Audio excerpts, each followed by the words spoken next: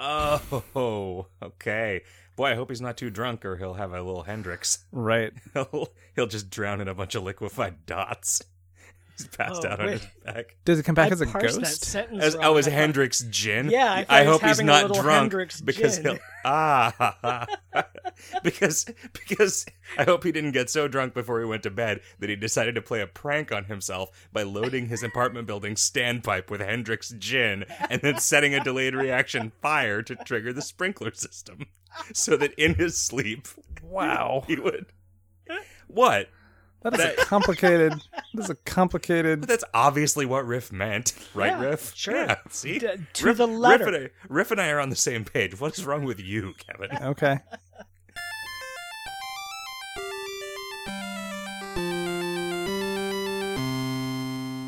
I'm Zach. I'm Riff. I'm Jim. And I'm Kevin. And I'm this beer. And it's time for episode number 242 of Video Games Hot Dog. The podcast that we're doing with this beer.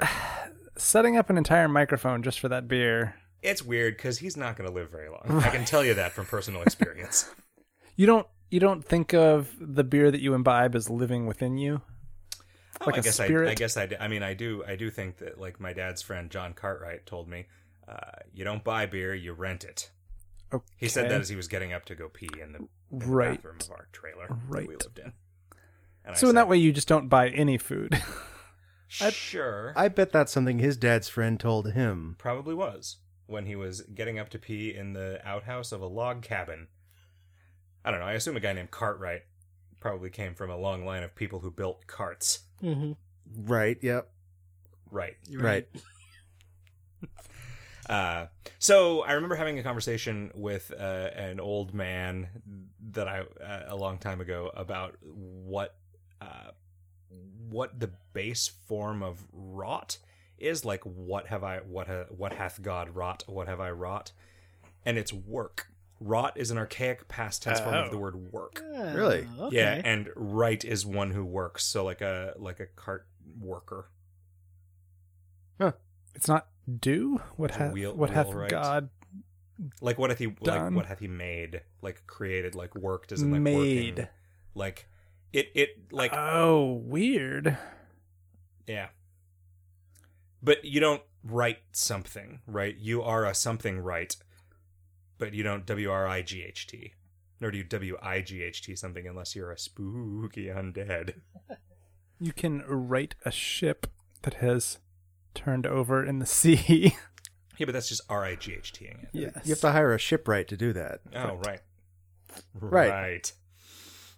How you been, guys? It's really hot out suddenly. Wow, it is. Yeah, what's wrong with the city? It's happening in Oakland, too. Oh, so it's all the cities? I think so. What's happening in So- this hemisphere? Yeah. It's okay maybe up I'm here.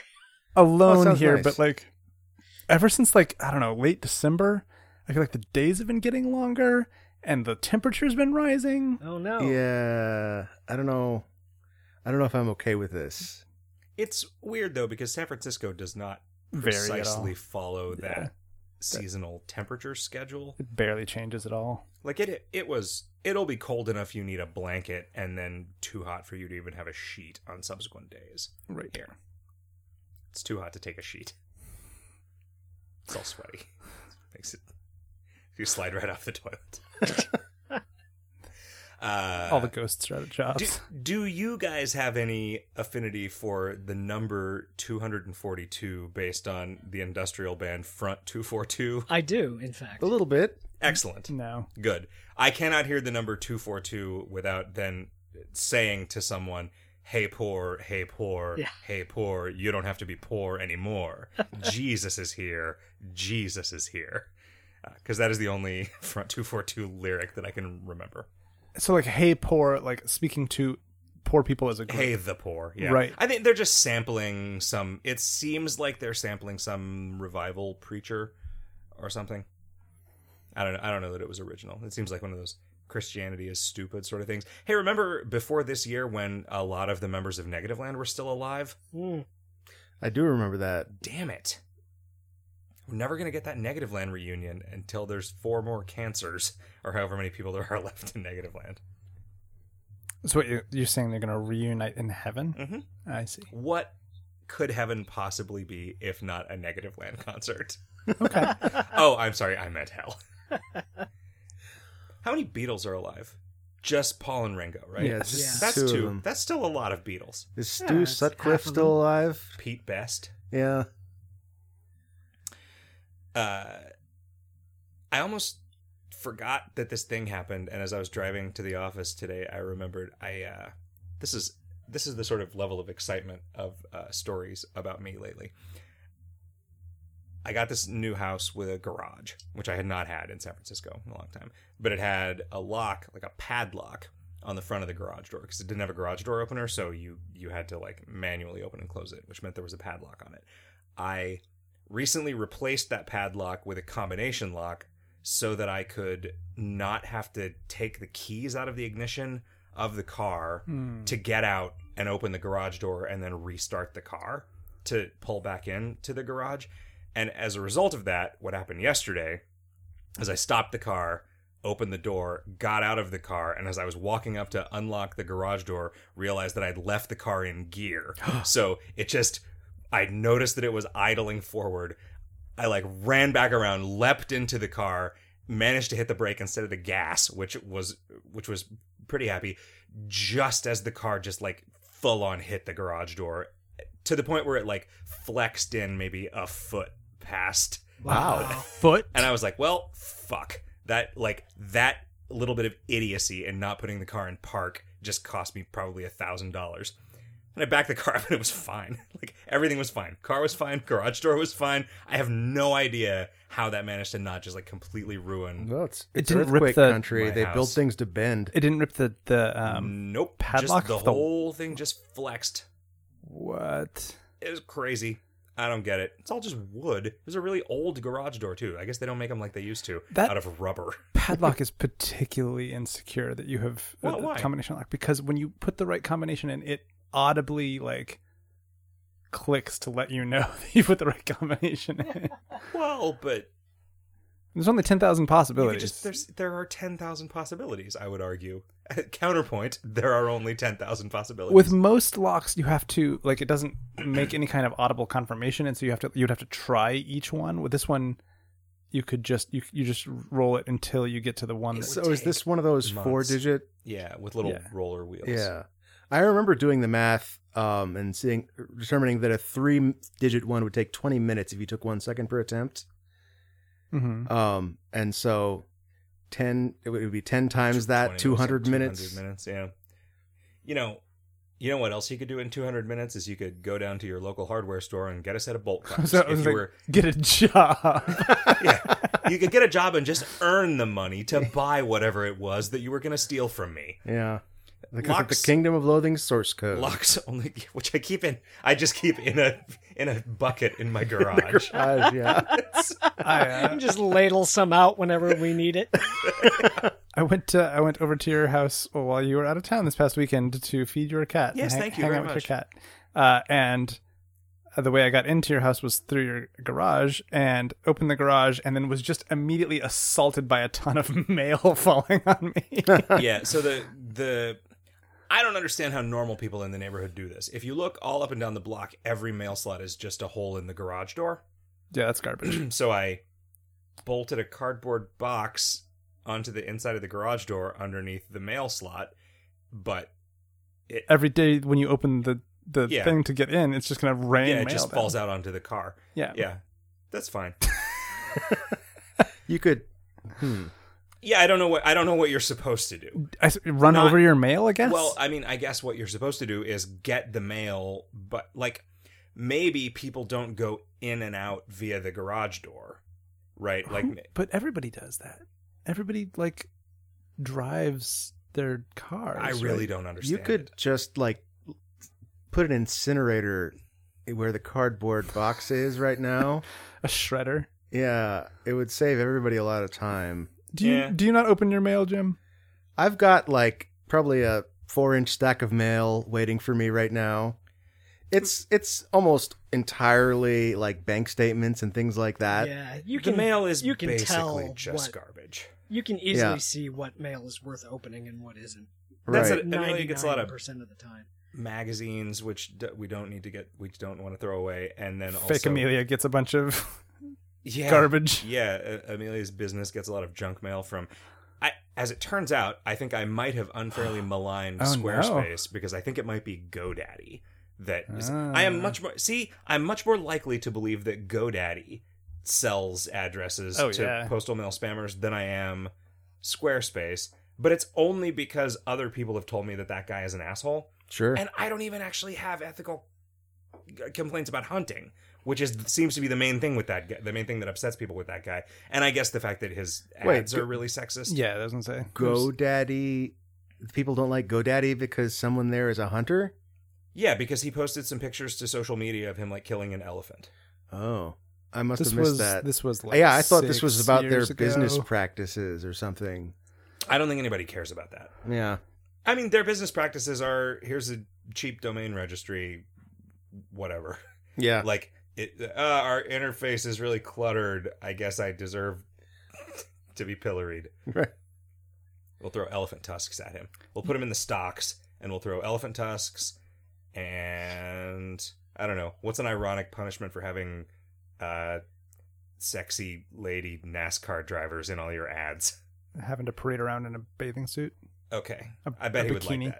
that. So I was all excited this week to buy a bunch of .game domains, and then I went and realized that they were all $12,000. Whoa. Every single .game domain is currently Oh, $12,000. fuck those guys. Is that like early adopter caught? Yes. Or is, Yeah. Okay. It straight up says on there, next week they'll be $3,000. The week after that, they'll be $300, right? Like, it's Okay. So if you So want it's to a lock yours real- in, Yeah. Okay, that makes sense. they will sell a couple. So here's the thing that actually makes me happy about that. Maybe next week, if nobody listens to this podcast, we will be able to get like a 3-letter .game domain. .game. Which, if they were $10 each, Oh, well, I they would have bought a all bunch. they would all be gone. Right. Oh, They would so you're all thinking that you're willing to spend like $300 on like already be gone. I might. I mean, it depends. I don't know that I would spend $300 a year, but if it was right. if it was Do you think it 300 renews at 12,000? oh man, auto renews at 12,000. That's how they get you. That's Yeah. amazing. Yeah. Wow. It's just a promotional. It's a promotional rate for $300. It auto renews at $12,000. Wow. Yeah, I don't know, but I mean, that's like, I'm glad that there wasn't just an immediate absurd gold rush. I wish there wasn't this. Why did it take so long for this to happen? There were a ton of people that all filed Competing for competing claims for it. It took Do like you 6 think, years. For I mean, them to I do know that iron it out. if I'm looking for a camera company right now, I just assume that their domain is Something their dot company camera. name .camera. Yeah. So I type that like that's just the way the internet works now, buddy. Yeah. So I mean, do we think that's going to happen with .game? I have no idea. This is the one URL that seems to actually make some sense. Or the one TLD, sorry. .xxx didn't even like. Yeah. I mean, nobody's going to start going to, whatever. xxx.xxx. Oh man. sexxx.xxx. There are so many .xxx. there are so many properties that are just the names of Properties.xxx. other things that if it was just that thing .game, it would make a lot of sense because there's already like, bearhuggame.com, right? Like Yeah. there's like just like there's Yeah, so you'd get bearhugcom.game. yes. Right. I feel like a .movie would also be a thing that would be potentially very valuable. There's a bunch of like this, this common phrase movie.com that could just be .movie. .movie. .movie would be nice if it wasn't just a free for all for registering it, right? If it was like this is like You have to have we the will- movie you as have title. to be a movie studio, Right. Right, like you have to have like you have to be in a film festival or have Right. distribution for you to get the title .movie. Jaws. You have to be greenlit at register.game. Yeah. No games aren't on Steam. Man, no two games are not on Steam. West of Loathing is rocketing up the greenlight ranks. Yeah. That's Yeah, exciting. Kind of great. We announced our Asymmetric's new game, West of Loathing, today, and released the teaser trailer made by cool dude Duncan Robson. music by Cool Dude Ryan Ike. Yeah. Jim, you know all these guys. You can vouch for us. Ryan Ike's music for this trailer sounds a lot like the music he did for Kickstarter Simulator. This game is all cool dudes. Yeah. There are So no far. non-cool dudes. So far, you gotta watch that no one that's sneaks true. in at We the might end. contract some lameoids. Some wastoids. Yeah, some or wastoids, some douches. nards. Frog Fractions 2 just has a section in the credits called Wastoids. Yeah. It's It would be cool for there to be a game where you chose a character class and it was just the list of things that woman from Ferris Bueller's Day Off says. Or the list of what Anthony Michael Hall refers to everybody as at the end of Breakfast Club. Mm. Oh, yeah. And Pauly Shore. Pauly Shore is always the best character class. What examples do you have to back that claim up? Well, that joke from a very early episode of Video Games Hot Dog, and then in that KOL thing where you'd summon those skeletons and you'd pick for each one of them whether Right. they were a wizard, a warrior, a cleric, a rogue, or a Pauly Shore. It was great. Skeleton buddies. He would talk about the weasel. He would wheeze the juice. You don't remember any of this? I remember that now, but I still don't remember the early episode. Polly. I think somebody just wrote in a listener's mail that was like, "What's your favorite character class?" And I said Pauly Shore. I see. I think that was the beginning and the end of it. That's amazing. It's an enduring legacy. Yeah, your memory is phenomenal. What did you just say? Yeah. Lol. I went to Disneyland this weekend. Was there any gamified content? There was some gamified content. I don't know if I want, You don't want to spoil anything. I don't, but only 1,000 people could possibly experience this, and I know 10 of them, and 10 more were at the park doing it while I was there, which was weird. So that only leaves 980. It's true. So if you're one of the 980 people who bought the Ghost Post thing, is planning on going to Disneyland, and hasn't already read spoiler wikis about how this thing works, well, also consider that they were talking, or I don't think they ever talked about it, but the clear implication is that they're going to be opening this up to more people. Oh, are they? Is it clear? It seems like it. This has to have been so expensive. Yeah, And- and that's the main reason I have for thinking that they spent all this money building this out. It's a test, right? It must have been. It was kind of buggy. Yeah, there you go. And part of it involved a specialized Doom buggy. It reminded Whoa. me that the only thing that I don't like about the Haunted Mansion is that the cars that you ride around in are called Doom buggies. That's so good. It's really not. It's so They're good. nothing like Dune buggies. It would be good if they were anything like Dune buggies, but they're not. Are they like buggies? They're definitely buggies. Oh, I guess like a horse Yeah. buggy. Oh, It's a pun on Dune buggy, but they're just buggies of Doom. of Doom. okay. So there's a couple of them that have little spider stickers on them, and those are the special ones that they can activate fucked up, mostly doesn't work mode if you're a person that has the Ghost Post. So you basically just get sent on a bunch of quests to go interact with different weird objects in out-of-the-way places in Disneyland, and it's great. That is so awesome. Yep, it was really fun. This is what I want the world to be like. You get some souvenirs, yeah. Did you go to the Hall of Presidents? I don't think that's a thing anymore, is it? I don't know either. I only remember that existing at Disney World, not Disneyland, and I also don't remember seeing it in the last 20 years. Man, you know what I did do, though? Space Mountain. After 30 years of refusing to ride Space Mountain because of the childhood trauma that I associate with it, I rode Space Mountain because they rethemed it to be Hyperspace Mountain. They put a Star Wars veneer on it. It's very temporary. And you know what? It fucking sucked, and I regret going on it, and I'm never doing it again. Just in the same way that every roller coaster sucks? No, because I like the rest of the roller coasters at Disneyland. Like, Disneyland roller coasters are like a level of sort of just child roller coaster Sure. that makes it so I can handle them. Space Mountain is the same, except you can't see what's coming. So it's just, well, this is just going to hurt my neck, and there's nothing I can do about it. Wait, why does it hurt your neck? Because the car suddenly lurches in ways that you're not able to, like, brace yourself against, because you can't see where the roller coaster's going. You can't Okay. see the track ahead of you. You should have asked for the IR goggles. Ooh. Or the AR goggles. Or the AR goggles. where it's like... You certainly would have qualified for those as one of the That's only true. patrons Yeah, of their there's project. ghosts. Ooh, a spooky ghost. I mean, it's just a pair of glasses with a ghost printed on them.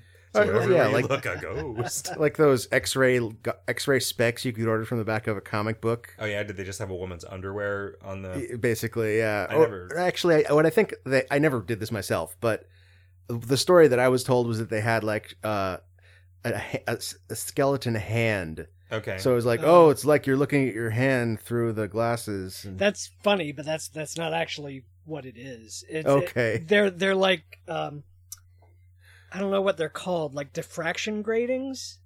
And, oh, the ones that just cause little prisms to fly out from yeah, everything. and yeah. the way it, like, when you look at your hand, the way it makes it blur with like the two side images. Like, you know that trick where you hold two fingers in front of your face and it looks like there's a floating extra finger? Yeah, It- like it a base- little hot dog, like a hot dog Yeah, with like a your little fingernails on hot it. dog finger. No, like that. Look straight ahead and just do this, and you can make a little. You can make, for the benefit of the listeners, what I'm doing is pointing my fingers at each other while I'm looking at Kevin, and there's a hot dog with my fingernails on it. yeah, wow, that's a cool trick. And behind that, an optical illusion created by this thing that I'm doing with my hands. But the because it does that with your entire hand, it looks like you've got like a small That's way cooler weird than I thought. outline inside. But of then your they're hand, actually yeah. cool. Yeah. Because, Yeah, I mean, they you are can kinda like go to cool. a fish show and be like, "Whoa, man!" I think like my friend or whoever it was, because I have no idea where I heard this, must have gotten like the cheap version. Yeah, that could be. The super expensive version just gives you cancer, so Right. it's fine. Well, everybody in front of you cancer. Well, but your hand is in front of Oh, you. good point. Yeah.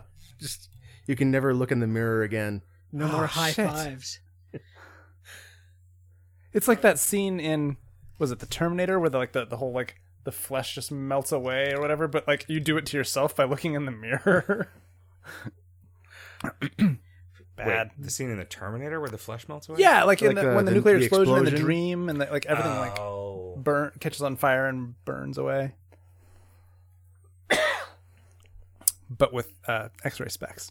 Right. Did you guys read the thing that our friend Chris Fisher linked to the other day in KOL chat? That mother horse eyes thing. No. This is pretty cool, actually.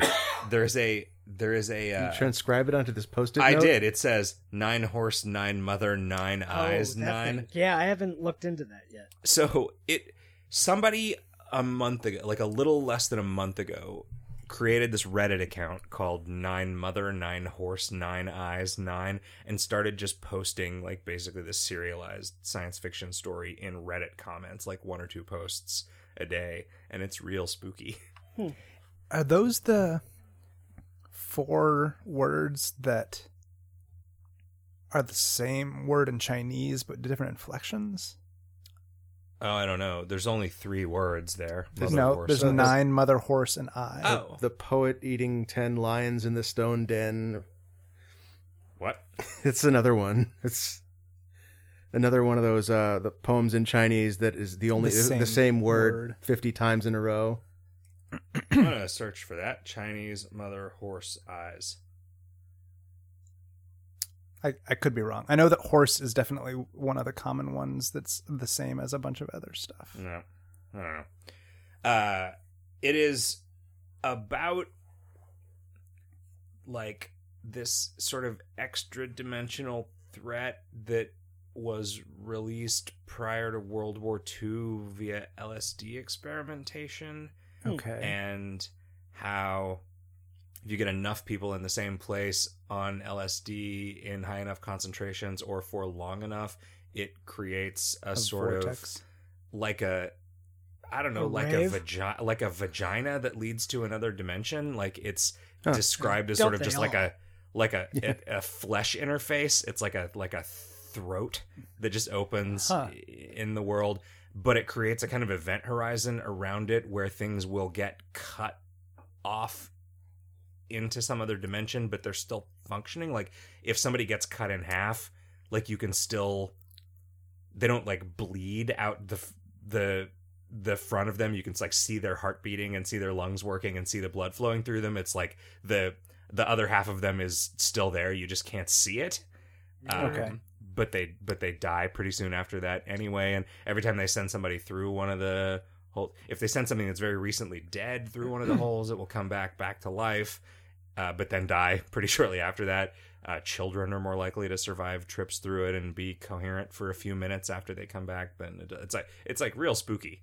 Yeah, this sounds very like creepypasta style. Yeah, it's like, super creepypasta, and it's delivered in like there's 10 different narrators in 10 different styles, and the snippets are all out of order. Like it's cool, and there's sort of like wikis being built up collecting awesome. it. Like it's even after just a month, there's already like a community built up. Like, yeah, it's neat. cool. I really enjoyed reading it while I was at Disneyland. I'll put a link to it in the show notes. It reminds me a little of Zach Parsons' old Instructions for a Fruit series on Something Awful. Did you ever read that? No, but I remember you talking about it. Describe it for our listeners. It's super good. It's sort of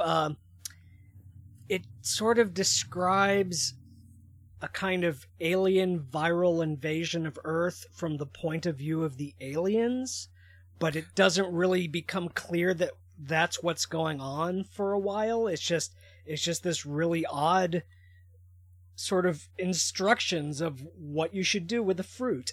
and then the next one is instructions for a baby and things like that, of just these humans that have been taken over by this hive mind getting instructions for how to live within the hive mind, and it like ends with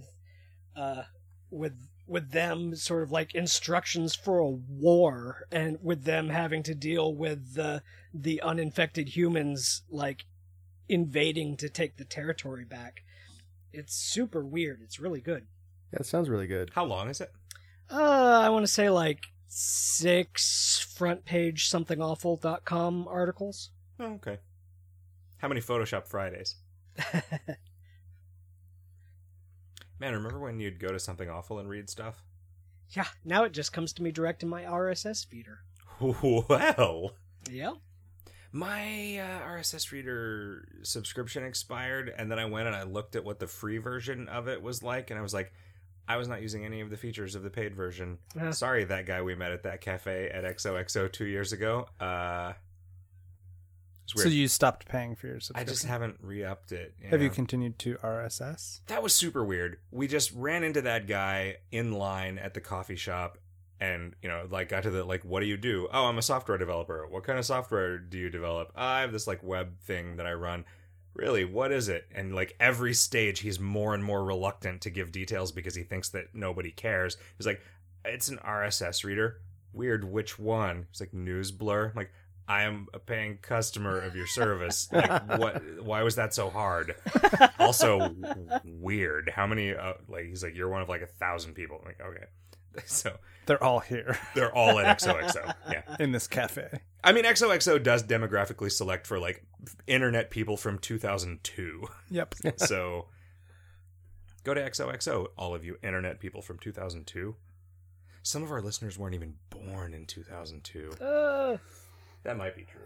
I'm just reminded of I was at a Denny's with Andy McClure. This was at a GDC thing, so I think it was I think it was Derek Hughes Art Jam at Denny's. Andy McClure is at MCC. Yep. Become a great artist.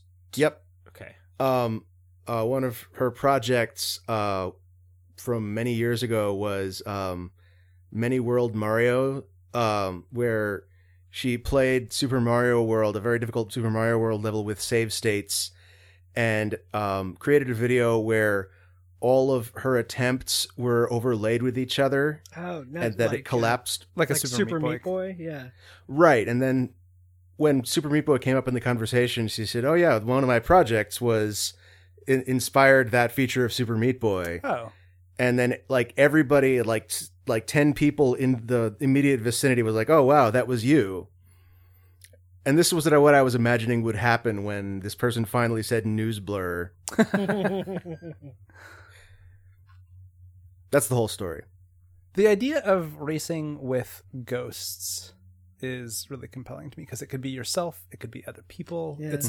It is That like story about it it could be being your- your dead It dad. could be your dead dad, yeah. your dead dad.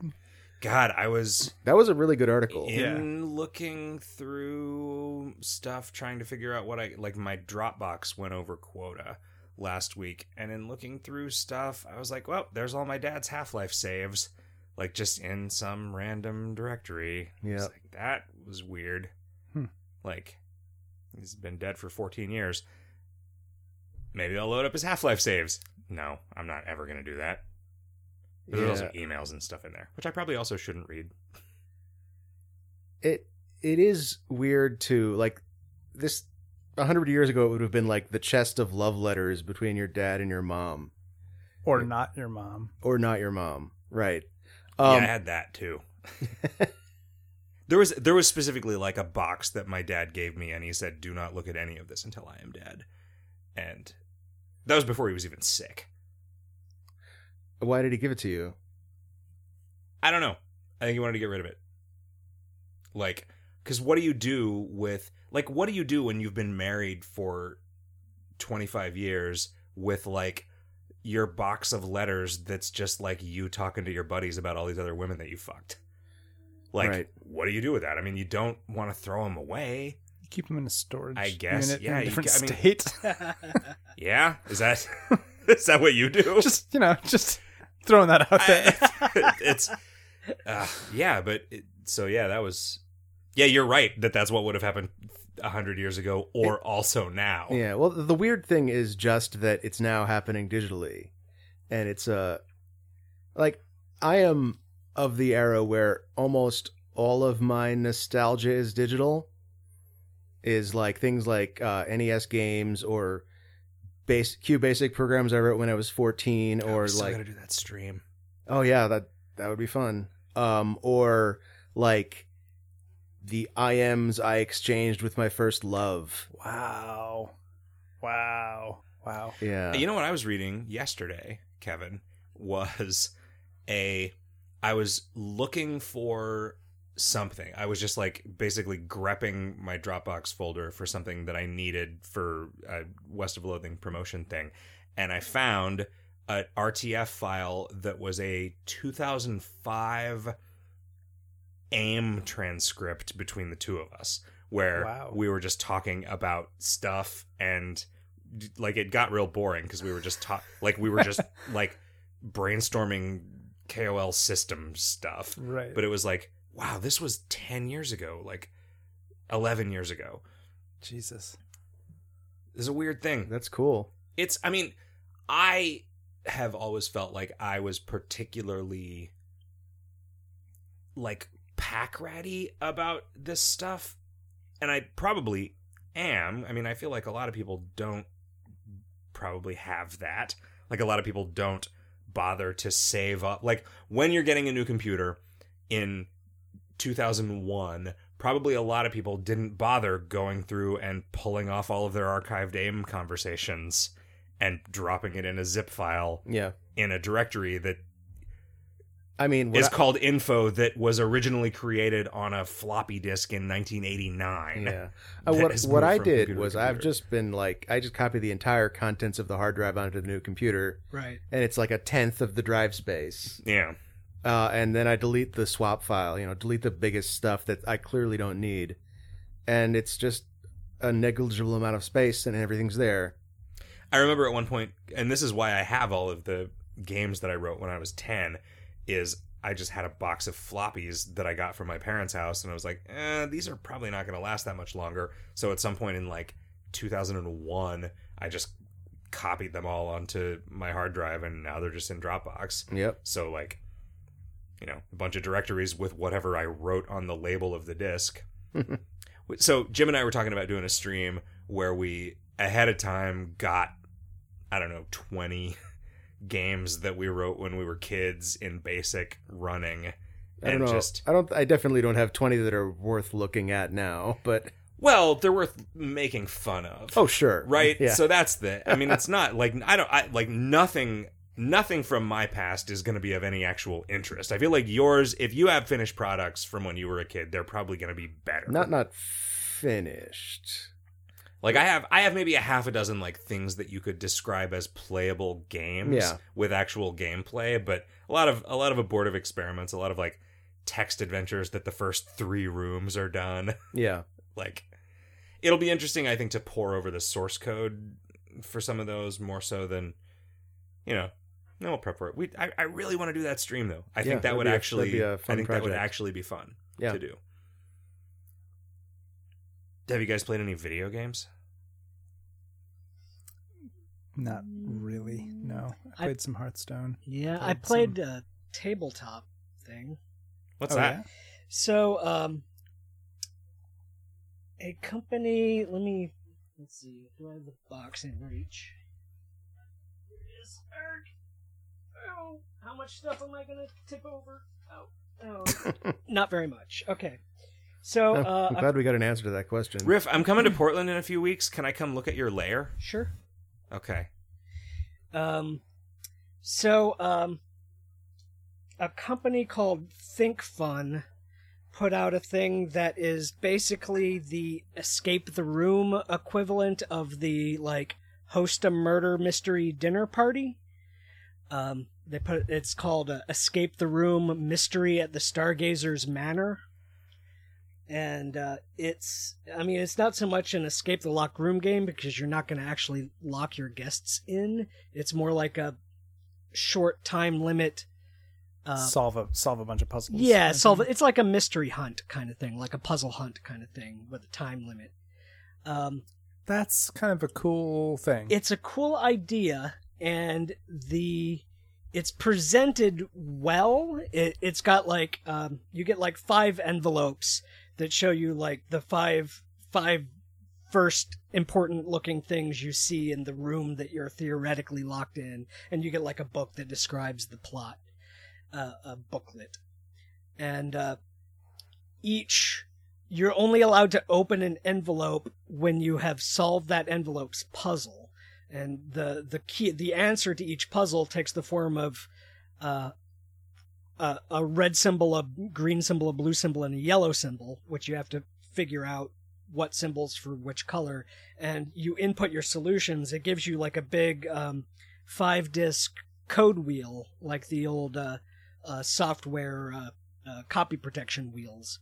And so you input which symbol on which colored ring, and depending on what icons appear in the middle cutout windows of the disc, it tells you whether or not you got the solution to that puzzle right. And if you did, you open that envelope and dump it out, and you get more puzzles, more puzzle pieces, maybe some more smaller envelopes with their own puzzles and so on. And it's the presentation of it is pretty cool. It's well thought out. The problem, the 2 main problems are, firstly, it's way too easy. It's for you. Well, it says on the box like 3 to 8 players, and I saw a review of it somewhere before I picked it up. I forget if it was Rock Paper Shotgun or what, and they said, yeah, this is really way too easy. It's like kid level difficulty. Maybe like 2 adults could be entertained with it, and then I thought, okay, so if this is a 2 adult thing, then maybe you're like a double adult. You can do it by yourself. I have a lot of experience with these sorts of puzzles, right? So yeah, I figured probably see how it goes solo, and it gave me, for like I think 3 to 5 people, it says 2-hour time limit, and I solved it in an hour. And then there's like a bonus round at the end where it resets your timer to half an hour and gives you one last sort of meta puzzle, and I solved that in 6 minutes. So it's if you have either like 2 adults that have not done puzzles except for like Sudoku and crossword puzzles, or like a team of 4 or 5 12-year-olds. Infants. Yeah. Or Yeah. 19-7-year-olds. 19 You know what 7-year-olds, or maybe You know what the like, best thing about 19-7-year-olds is, Riff? There's takes them 2 hours to solve your 19 of puzzles. them. But the other problem was that I got some incorrect pieces. Like one of the puzzles. Oh no. Yeah, one of the puzzles. I don't really want to spoil what the puzzle is, but if I say like an 8-piece jigsaw puzzle, that's pretty close to what it is. So imagine an 8-piece jigsaw puzzle where you really only get 6 pieces plus 2 duplicates. Repeats. Yeah, and so and that's not part of the design. yeah, it was not part of the design, but it took me like. So, like, without that, 45 minutes to Yeah, figure I would it have out. beaten it a lot faster because it took me at least 20 minutes to figure out that this was not solvable, and then try and then like figure out the puzzle based on incomplete information, which I eventually did. But, yeah, kind of a bummer, and that's not. That sort of quality control is non-optional for this sort of Right. thing, because it's not like a board game where if you discover that, you can just email the publisher and they'll send you the pieces and you wait to play it at your next board game meetup. 'Cause this Yeah, is a- by the this time is you a figure one-time out thing. By that the there's a time- problem, it's too late. It's too late, and you can only play this thing once. So, yeah, that was a little fucked up. But Do you want to say what it's called after this glowing ass review? oh, I did. It's called Escape the Room: Mystery Oh. at the Stargazer's Manor. Oh yeah, no, you did. Yeah. Okay. And you Does know, it come I with a mean, manor? It's in a manner of speaking. Stargazer's Manor? Yeah, Of speaking. It's conceptually it's really neat. I don't regret getting it because the idea of them having made a thing and nearly pulled it off is kind of cool. Okay, we should make one of these. Yeah, if we had like the board game connections and resources to actually make decent die cut puzzle pieces and things like that, and we're not already too busy with other Working stuff. on 10 other things. Yeah, then I would suggest maybe we should think about that. But at least I hope that some other people will see this and be inspired to do it better. Do you think that there will be a period where, just like with How to Host a Murderers, there were like, I don't know, 5 or 10 years where that was kind of a thing that seemed like it was kind of part of the zeitgeist and then kind of faded away? Yeah, That probably. there would be these like escape rooms in a box? Did it fade away, or are there still as many of those as there were? They're just I don't know if they're there are not any new news ones. anymore. I haven't heard I mean, about it in a there long is a time. restaurant down the street from my old house in Arizona that does murder mystery nights once a week. If they keep killing off their clientele. I never went to it because I think it might have been they might have done it the same night that we recorded always, but like if that's a thing that you can get away with like once a week at a random restaurant in a neighborhood full of Mormons. You know, neighborhoods full of Mormons are like the perfect market for that kind of thing. You know what? It was like insanely popular in Mesa was like arcades way longer than you would have thought, and pool halls, like things that teens could do at night that didn't involve drinking or fucking, like crazily popular in Mormon communities. Oh yeah, in San Diego where I grew up, that as soon as they invented fucking, arcades just vanished. How late are we talking in terms of like there being a room full of arcade cabinets that still existed? I guess I'm more by the time I was there in the 2000s, it was like it had 4 or 5 times the pool hall and weirdly hookah lounge, which that does not seem like a thing that Mormon kids would be. But like ice cream parlors open real late and stuff. It was like there was just anything that could be open at 11 o'clock at night where teens could go that you wouldn't ever see anybody with a cigarette was. How does the hookah lounge qualify? I do not know. What goes in that smoke? It's like It's tobacco. Is it and- tobacco? Yeah, shisha is like tobacco and molasses and flavoring. Huh. It's really bad for you. Yeah, apparently. I did. I mean, after I quit smoking cigarettes, and our buddy Josh came out to visit and was like, "Yeah, let's smoke this hookah." I'm like, "Okay." So I smoked a hookah like 2 nights in a row, and it was like, man, I am feeling rough. Like it is like I used to feel the day after I smoked too many cigarettes. Like, because it feels pretty innocuous when you're doing it. Yep. But yeah, man. It's not like vaping. It's not safe and harmless and sweet and awesome for teens like vaping. For a while, I was exposed to this PSA about teens who vape.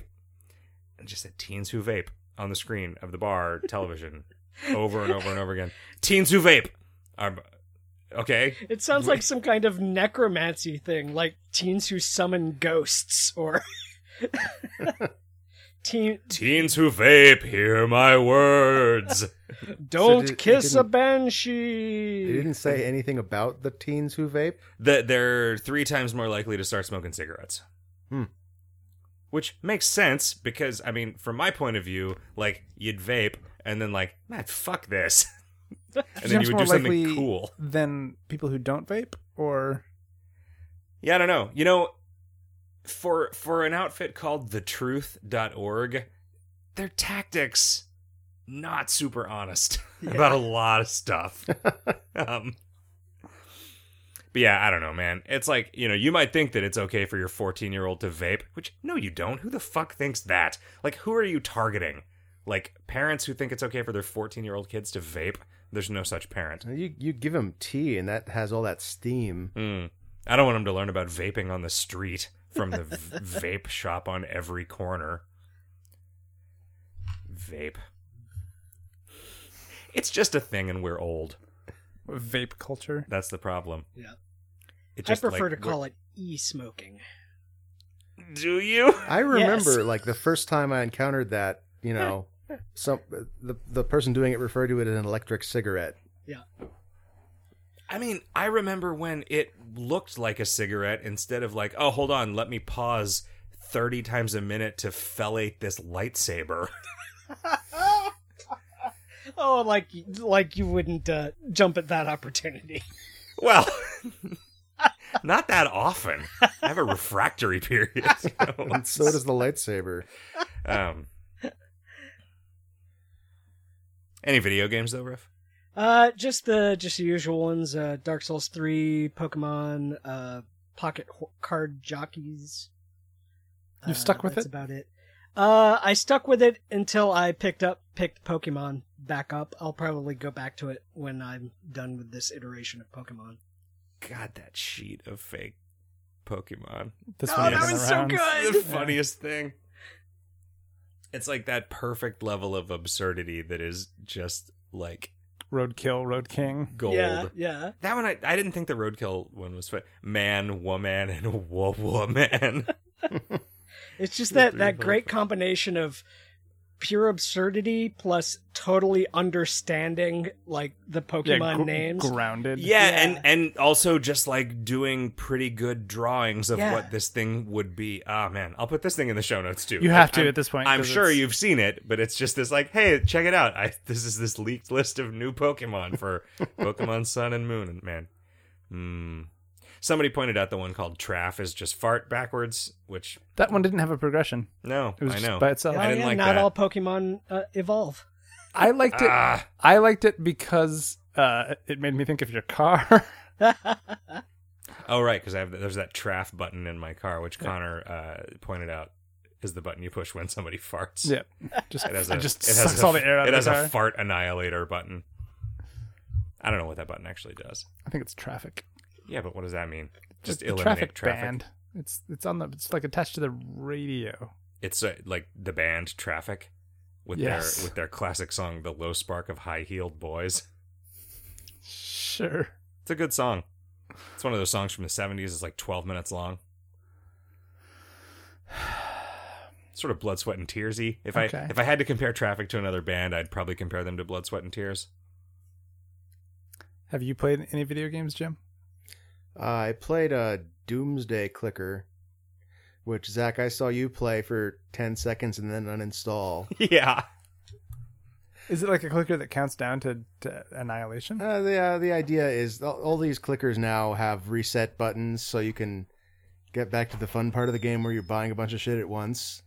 But is it like, are the reset buttons different than the prestige or legacy? It's a prestige system, yeah. It gives you some power up for your next run through the content. Okay. And it's funny that this is the case because they've like put a lot of work into theming it really strongly, but it's really dry. Oh yeah. Like, Yeah, mechanically, like it feels nice, but there's nothing going on. yeah, like even There's like and- a single resource. yeah, yep. And whoa, I'm surrounded by beers. Joy. Beers in stereo. Can we just pause for a minute and just admit as a culture that beer tastes awesome and is awesome? No, I can't agree with you there. Yeah, actually, we've got a pretty strong division in this podcast. Although we are drinking grapefruit flavored Yeah, beer. we're drinking beer with some adjuncts. That might be good. I don't know. Is it a Radler? It is No, not. it's just grapefruit sculpin. Oh, okay. There's been a sort of surgence of Give me a nice like, grapefruit juice and tonic. well, no, just things in beer. Like I've seen a bunch of different versions. I mean, maybe it all started with the Lime-A-Rita or whatever this Budweiser Yeah, did. the Bud Light Lime-A-Rita. Uh, Man, you know what seems like is probably actually really refreshing and good is those giant cans of Bud Light with Clamato in them. no, stop with your Clamato fascination. No, I bet that's pretty good. You're thinking of beer oysters, Zach. Michelada is good. I don't like I don't like tomato anything. So Oh boy, screw you're that. Oh, wow. objectively wrong. Yeah, I could just drink a bottle of Bloody Mary mix. What about you, Jim? How do you feel about where do you land on tomato? Tomato? I'll just eat a tomato like hand fruit. Sure. Like like a Where do you land on whether or not hand fruit is a thing? I use it. I use that word all the time. Okay, So like you wouldn't eat it like a pineapple. no, You would God not. no. You would not eat would it not like slice it. an Would not, like, entire skin it and slice watermelon. it. I mean, at this point, I've heard Gary say that too, so it's legit. Thanks, Gary. All right, We did not So- plan you that. people. Yes, Or hand maybe it was fruit. cold, but one of The them. word that bearded podcasters pretend is a word. See, Riff believes it. It's infectious, That's like true. beards. Yeah, tomatoes. I'll eat them. Doomsday So, clicker. but any tomato, or only I like mean, like like I have come to I appreciate mean, a heirloom good tomatoes. tomato is better, of course. Yeah, I would way prefer eating an heirloom tomato like a hand fruit than like a. But like a store, like a grocery store, gross ass, just red tomato is so. Okay, since you put the word "gross" in there, I'll skip it. No, but I mean, like, What, it, like how are you supposed to say grocery store without saying gross? it is. It's like mealy and doesn't taste good. Well, It's mealy, like it this makes a good sounds like meal. a terrible tomato. Right, but that's just what most tomatoes are. Like until I had like some really good heirloom tomatoes, I did not like tomatoes. I also don't like bad tomatoes, Kevin. I remember Most remember tomatoes are bad. talking to my mom about how when I was a kid, like she would just eat tomatoes like apples, like pretty Like- regularly. and like- fruits. Yeah, like she would slice them up and put peanut butter on them. And Yeah. oh, my mom was never a peanut butter on apples person. That was more her sister Connie, which is where I learned that. But she would eat tomatoes and just like sprinkle some salt on them and just eat them. And Oh yeah. I remember like talking to her when I was in high school and like I can't believe like because I was just like eating a tomato from something from the grocery store and I was like I can't believe that you used to just eat these. And she said, "Oh, not these. Like you wouldn't. These were like tomatoes that we grew in the garden that you could eat like that. You can't eat a grocery store tomato like that." And that was like sort of my first introduction to the actual practical downside of industrial agriculture. Right. Did you ever salt any apples that you ever ate? Like my mom used to salt green apples. It's pretty good. No, but Now I could wanna see- try that, I yeah. could see that. I could also see like putting like cinnamon or sugar on an apple and having it sure. be pretty freaking good. Cinnamon and sugar on apples, that's like a classic. Oh, is that? Yeah, like I mean, if you're gonna cook them, especially like just like apple brown Betty or like just baked apples, you'll cinnamon and sugar them up. Okay. I tend Yeah. to use peanut butter. You know what was What really surprised me by being genuinely really good was apple pie with just a big old block of cheddar cheese on it. Whoa. Apples and cheese. Would not have surprisingly- expected that to surprisingly work, but it combination. really does. Do you melt? Is the cheese melted? No, not really. You don't.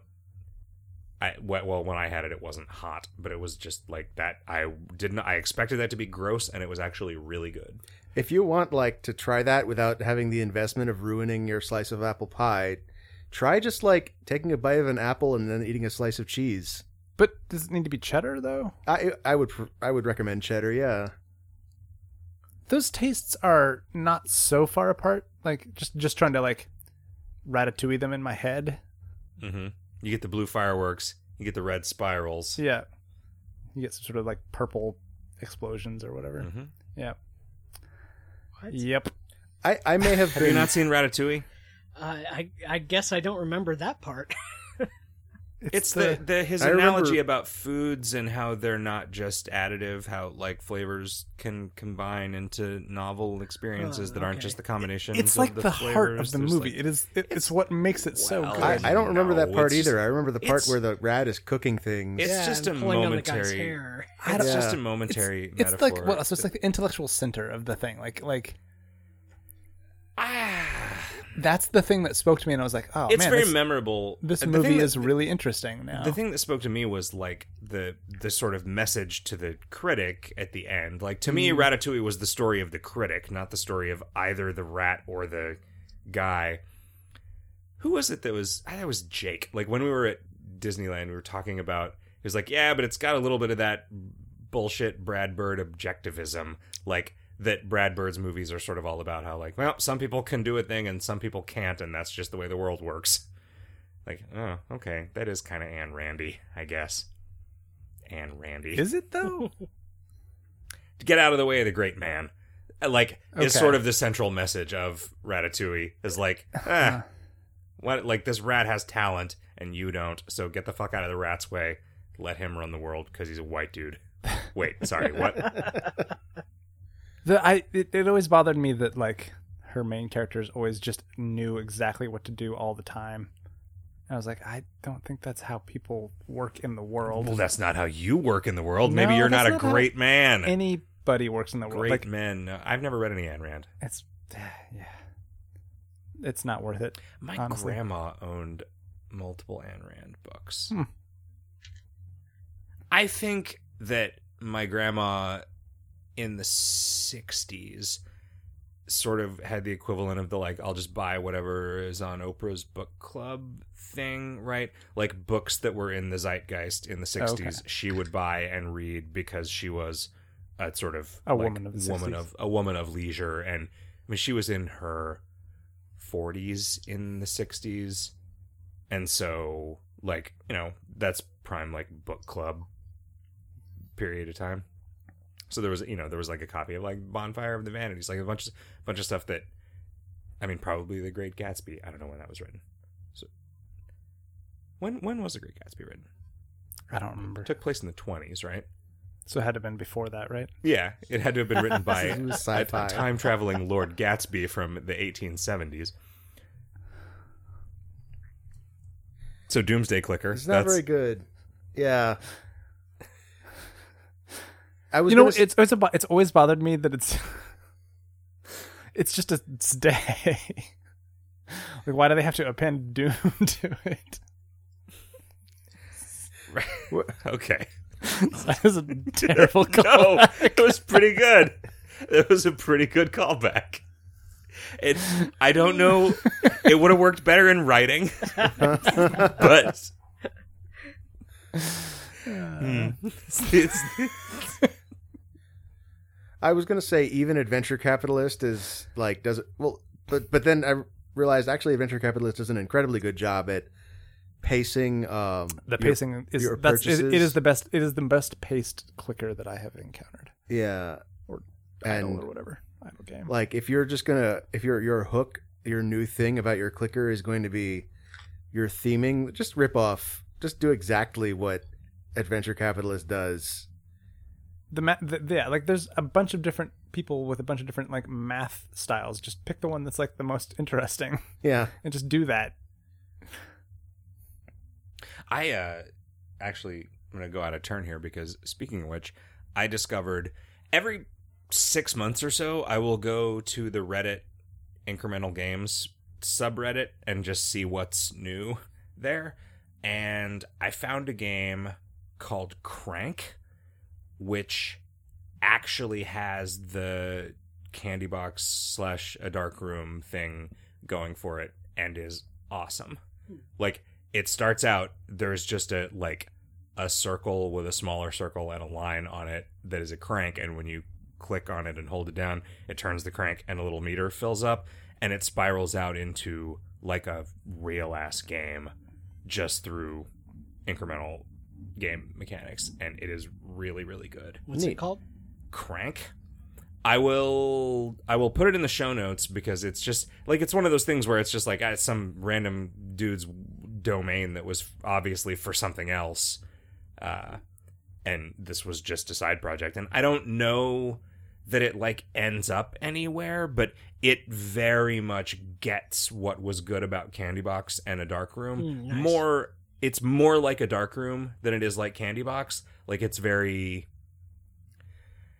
not silly. It's you know, little, I don't know that it's earnest exactly, but it's like kind of serious, at least. Well, is this a web page? Yeah, just a webpage.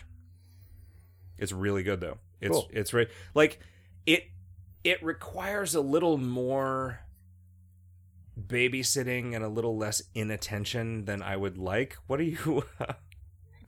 I don't. Sorry, a tweet popped up at me, and it was something about.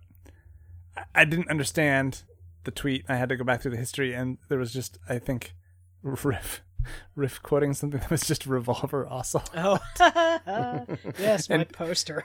And then you changed your name to Revolver Ocelot. Well, yeah, because I had to keep the chain going properly, because the joke was that not So only good. was the joke being reposted over and over on different sites, but also that the person posting it was named Revolver Ocelot, and every comment on the post consisted entirely of Revolver Ocelot.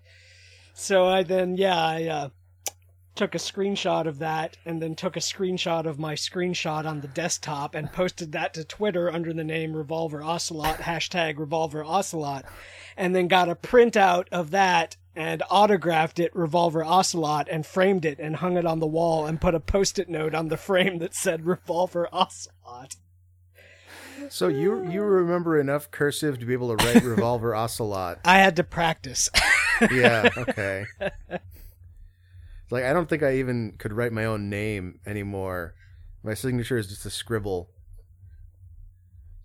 Yeah, I just do some lines. Yeah. You just do some lines and then I don't know. Whatever the pen does, that's what it is. Anytime I need to pay for something, I have to do some cocaine, which just makes everything so much more expensive. oh gosh, what else you play, Jim? Oh, well, I finished Dark Souls in my second playthrough, but I feel like we've talked about that enough. So you beat Soul Lord Z? 420. Who's the boss of... His name is Lord Gwyn, Okay. Lord of Cinder. Sorry, Gwyn, Lord of Cinder.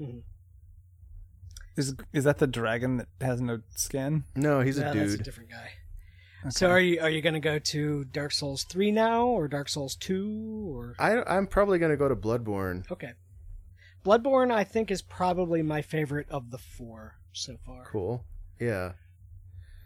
Yeah, I tweeted about... I guess I will talk about this, fine.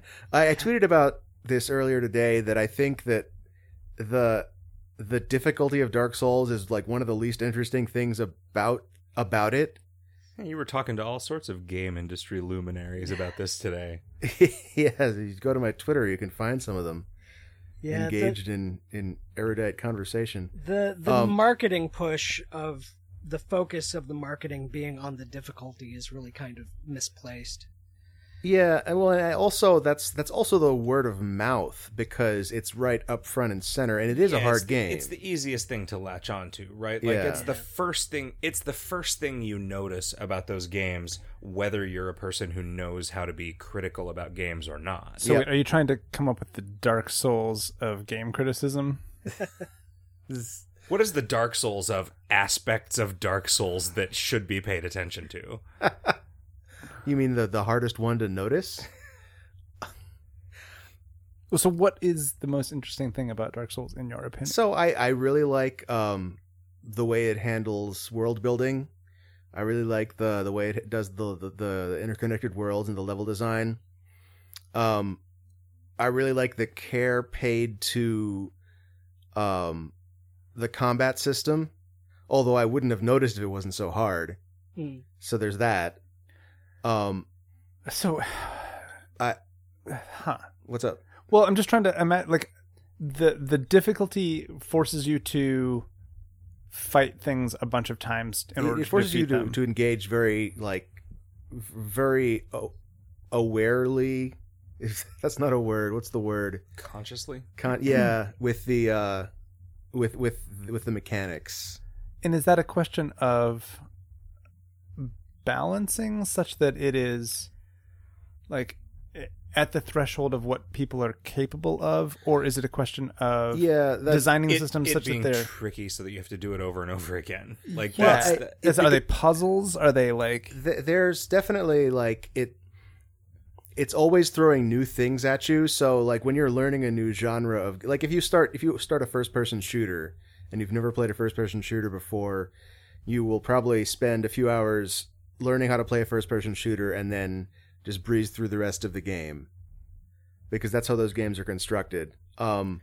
Here's a but- quick question about Dark Souls. Sorry, Yeah. just for some framing here. It is possible, is it not, to start a Dark Souls character and then beat the game without ever leveling up Oh yeah. Yes. anything? Yeah. Okay. So like, it is a game where you level up your hit points and shit, but it is still entirely, it remains entirely about player skill. Even when you've leveled up significantly, it's more important to be skilled at the game as the player than So what benefit does being leveled up provide? it gives you a cushion. Yeah.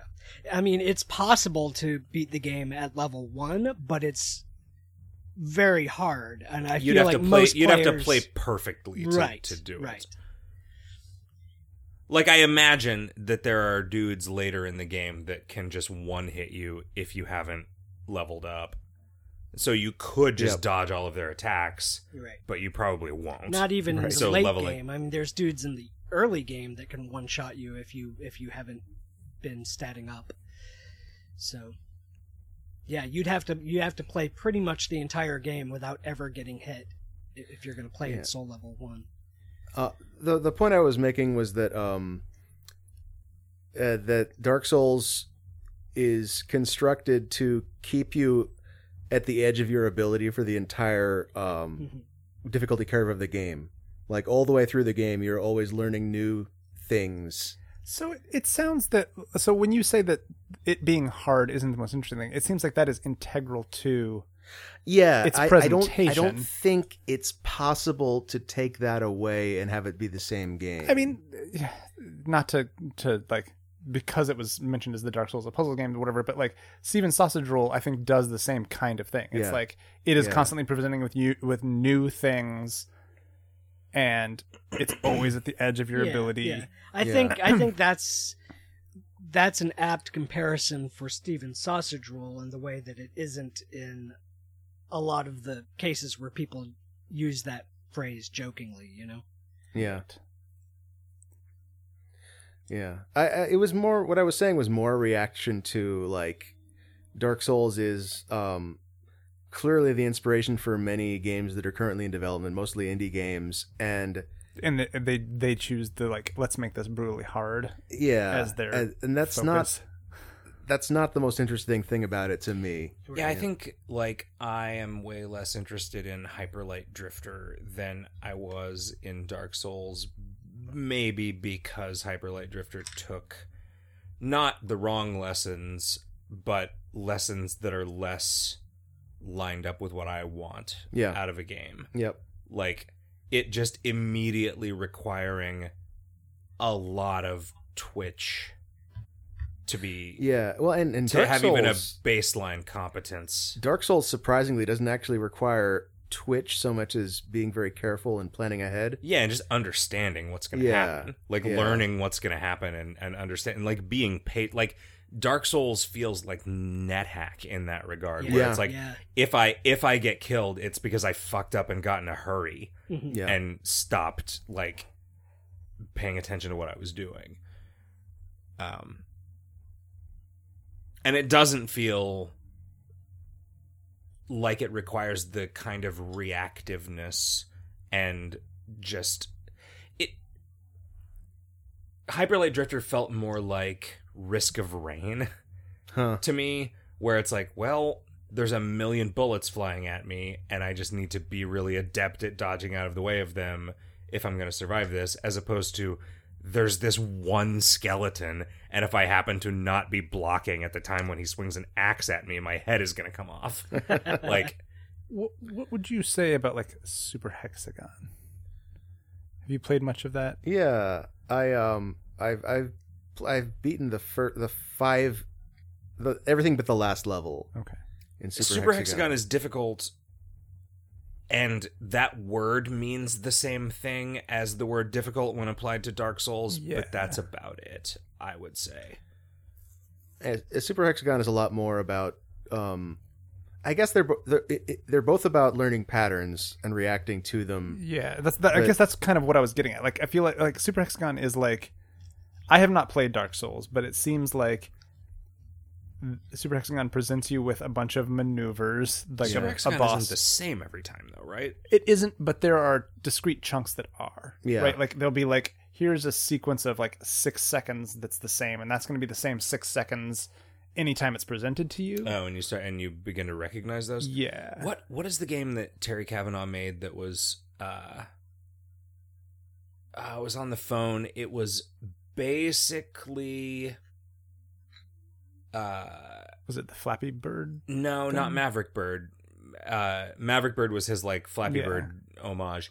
This was, it used the same sprites as VVV, right? But it was just this crazy... it was just the one room where you were bouncing up and down. Yeah, and there were like the Megatron or something. Yeah, fuck, what was it called? It was a lot like Super Hexagon in that there were patterns of things. Well, it was a lot like it turns out Super Hexagon is. I didn't know this. Where there's patterns of things like just obstacles that fly in from the left and right sides of the room, and what you're doing, it's a 1-button game. Actually, no, it's a 2-button game, I guess, where you're moving back and forth while your guy just wildly oscillates in a sine wave, like gravity changes up and down. Man, okay, I'm just gonna find this on my phone because it's still there. Yeah, there's a room like that in VVV, and this game is, as far as I know, is just take that room and make it into a game by itself. So, but Super Hexagon is a lot more Gravitron. The Gravitron, yeah. Super Hexagon is a lot more is a lot more reflex oriented. So, but isn't Dark Souls also a reflex? It's an action game, but. So there's a video of a guy beating the hardest boss in Dark Souls using voice controls. Okay. And he's saying things like strafe left, heavy attack, heal, strafe right, back. And you can tell there's like a 1.5 seconds of lag between when he says something and when the character starts doing it. And it took him a bunch of tries, but he did it. And like this video is like pretty clear evidence that you don't, strictly speaking, need good reflexes to be able to play this game. Okay.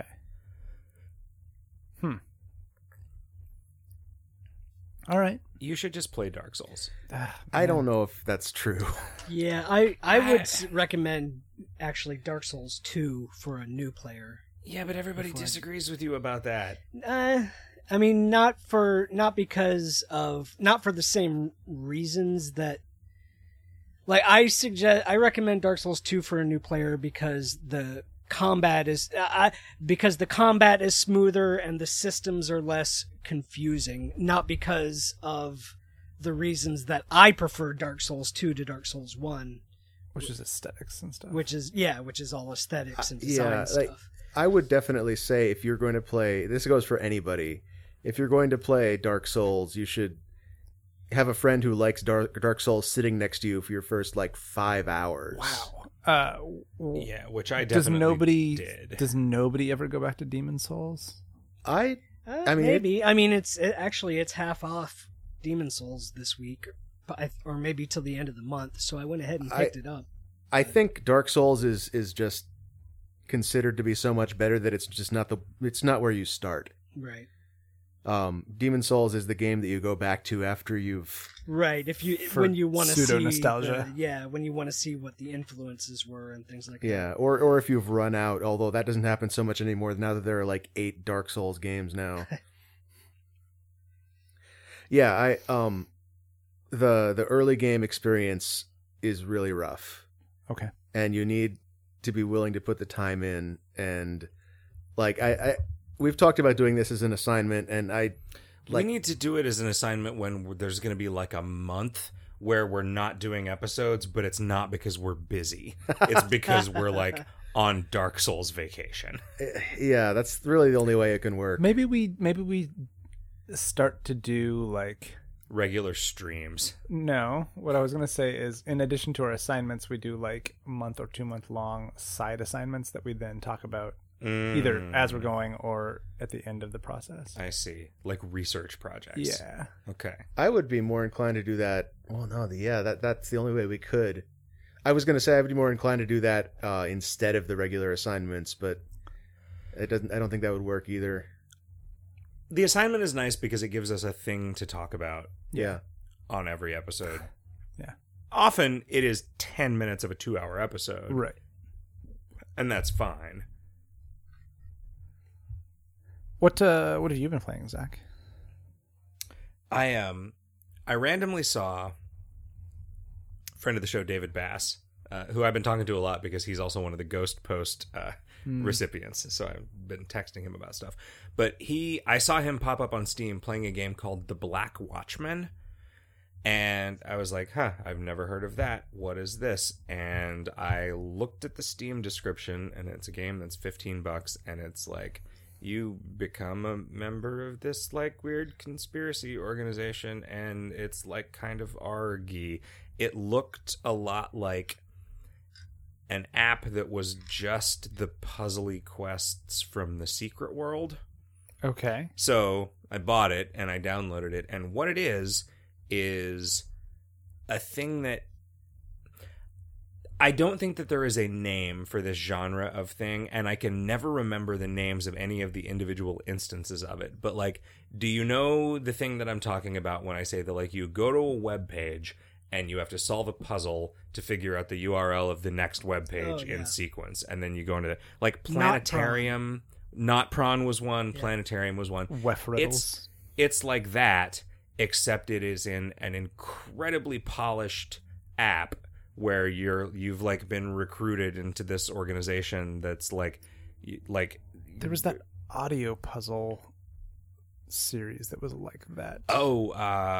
Shit. Yeah, I remember being told about that at some conference that we went to. It was really good too, but it was really hard. It was a thing that was made that the guy didn't anticipate anybody other than audio engineers being interested in, because it was really I remember this was made by Kevin Regami, and it was audio finalist I think 2 years ago at GDC.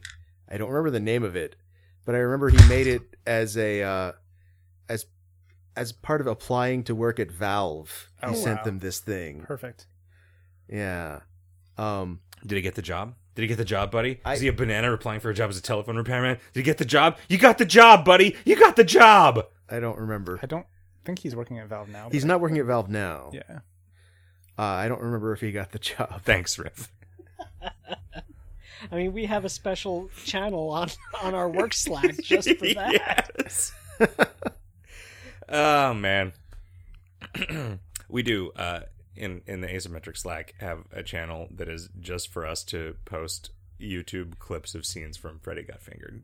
It's the two of you and Chris Moyer? Yeah, it's me and Riff and Chris Moyer. Yeah, I'm happy for you guys. Well, I mean, you're the president of Slack. You can and me, Stuart Butterfield. You can come in there if you want. Have you ever noticed how Stuart Butterfield, the president of Slack, and Gary Butterfield, the president of Duckfeed, have the same last name? And you've never seen them in the same place at the same time? That's true. I have not. Mm-hmm. I've seen them both in the same city, but not at the same time. That's not suspicious. I've eaten burgers with both of them, but not the same burger. Okay.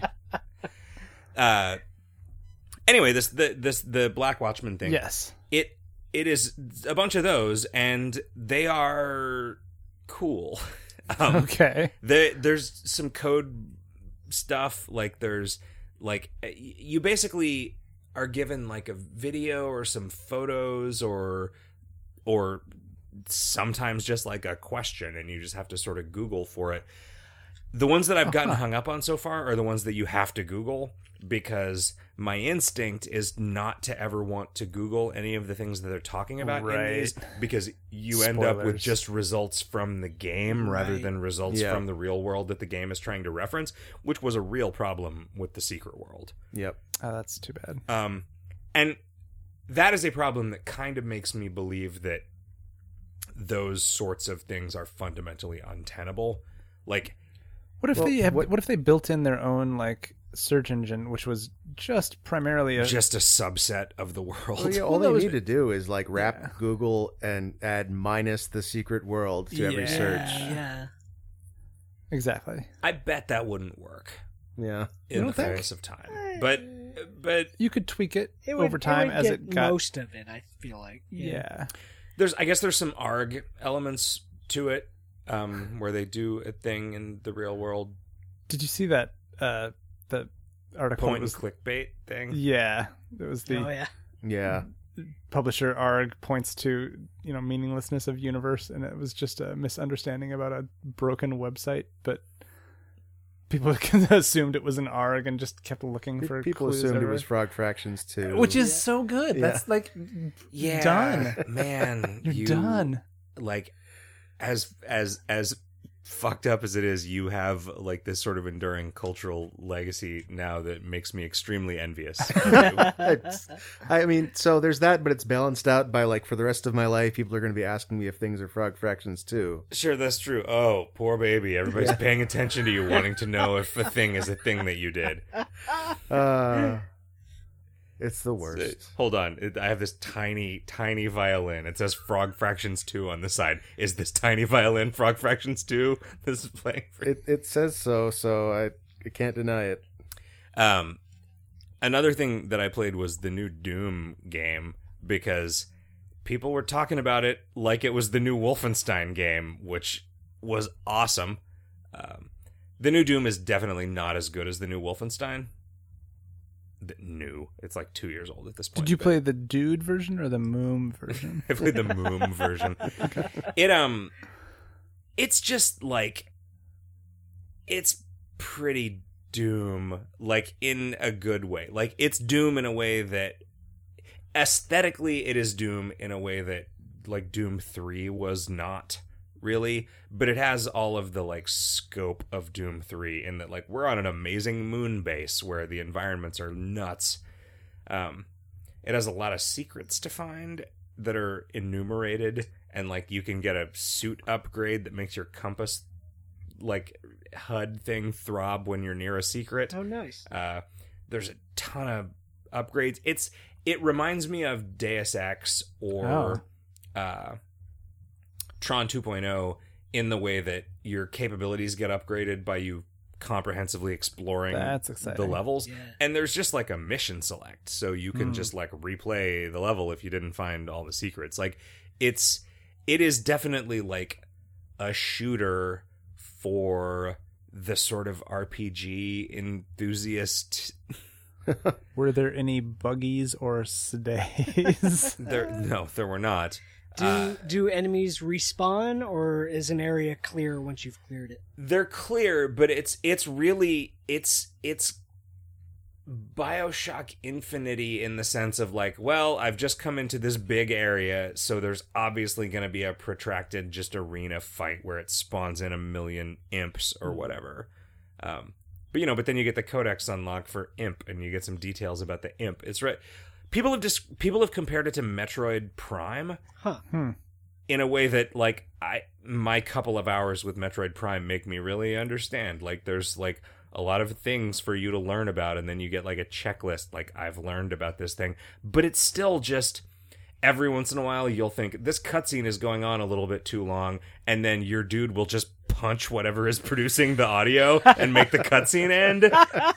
So it's like, and it's just really like metal, I would want genuinely to be able to understands trigger the punch. Like, I want to be able to, like, no, I want this to end right now.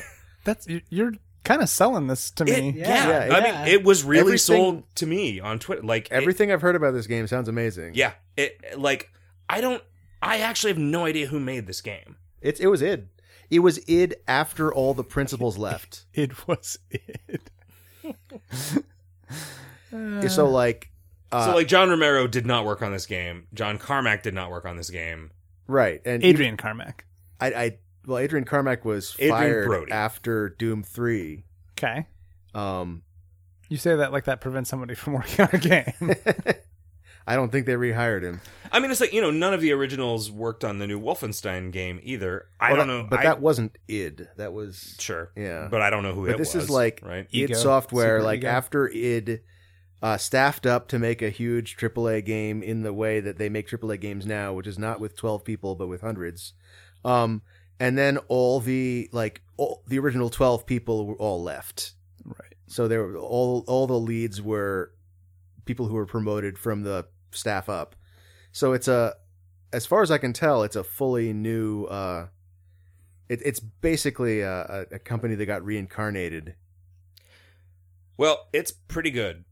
Yeah. So, man, something that I'll bet that I would have enjoyed the assignment way, way more had I not played this game. Oh, yeah? Because one of the things that is absolutely true in this game is you move so fucking fast. It's like, it's crazy. Like, the run speed is like 80s game level of like, this like makes no sense, but it's awesome. Yeah, that was something that I'd heard specifically about it early, like a couple of years ago, was that you run as fast as you did in Doom 1. Which is nuts, because the levels are these crazy... I mean, maybe they're not... It's impossible to compare the size of one of these levels to the size of an original Doom level, because you can see so far in every direction, and the environments are, like, crazy huge and crazy detailed, right? Yeah.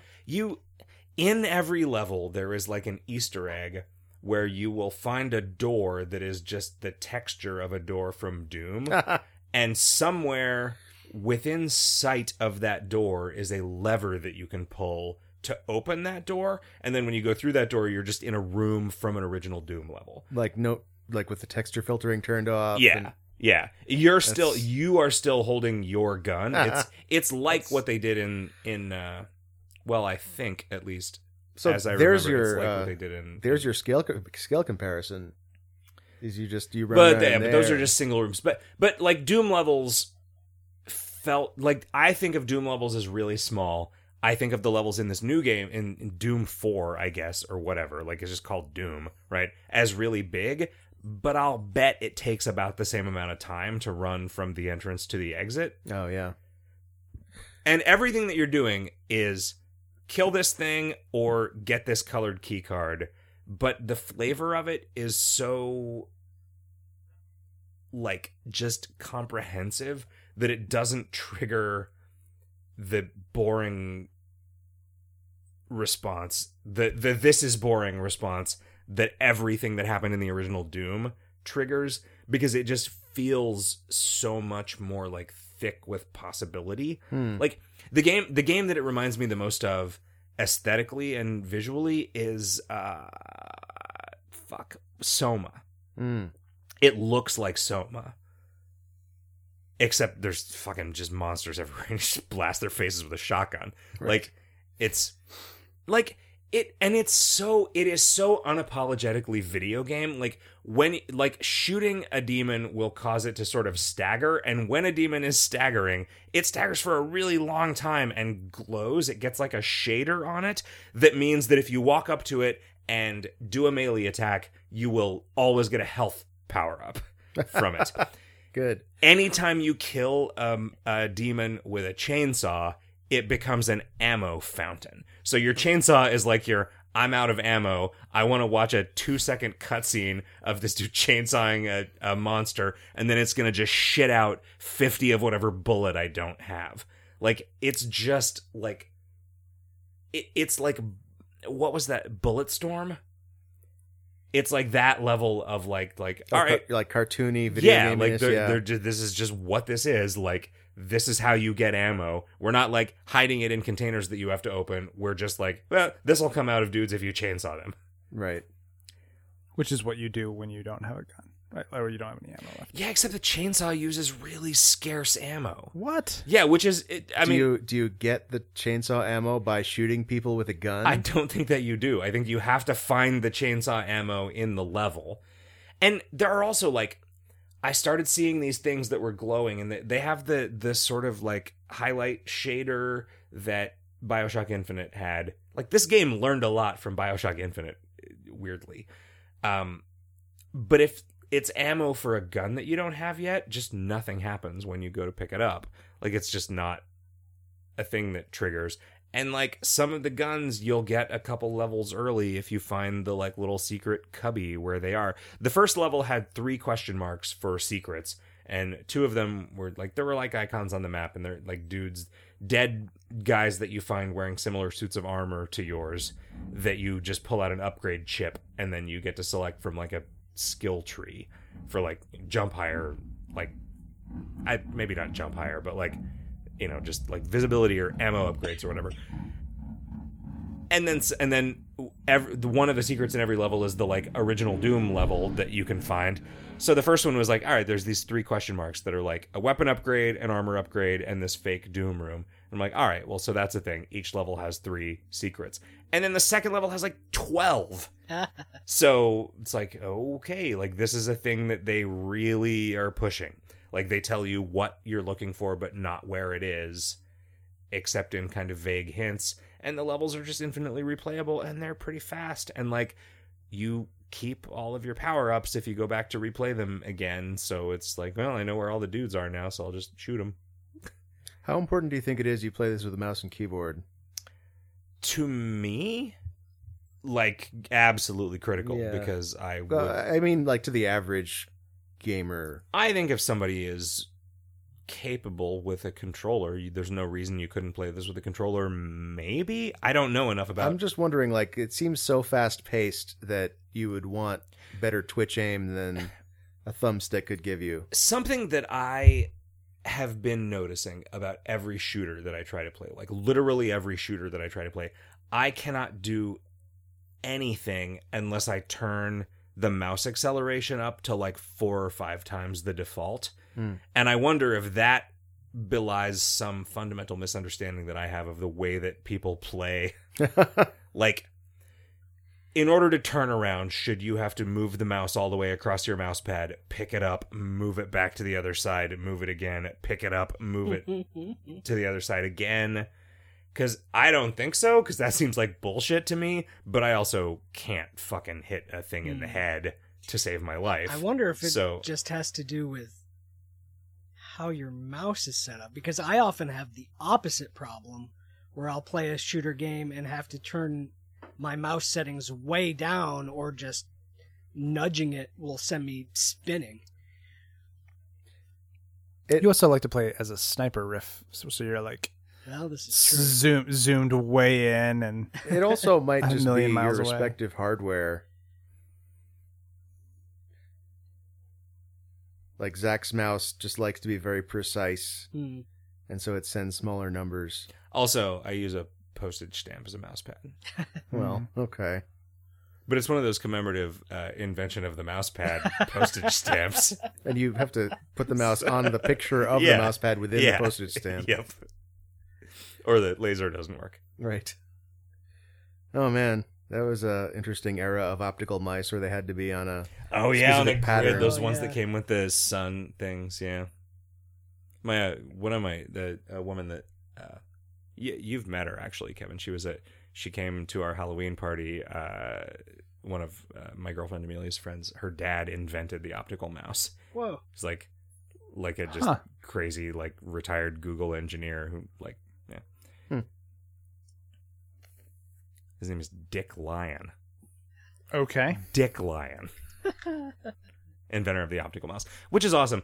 Do you remember when you used to have to like pull the mouse ball out and scrape the crud off of the rollers to get Yeah. your fucking mouse to work I, correctly? I enjoyed doing Man. that, man. That was satisfying. I still end up like flipping my optical mouse over and being like, "Ah, God damn, there's a single strand of hair which is causing everything to go Yeah, fucking yeah. haywire." Or digging tweezers cruft out. from like the button creases and stuff. Yep. Mice. I want to talk about this assignment, but I also want to pee and get another beer. So Okay. You should do we're that. we're then. at a real impasse here. So this assignment, everybody's gone to the Rapture. Everybody's gone to the bathroom. It's a video game. Everybody's gone to the crapture. Am I right? Oh. It's a video. Actually, I'm just peeing.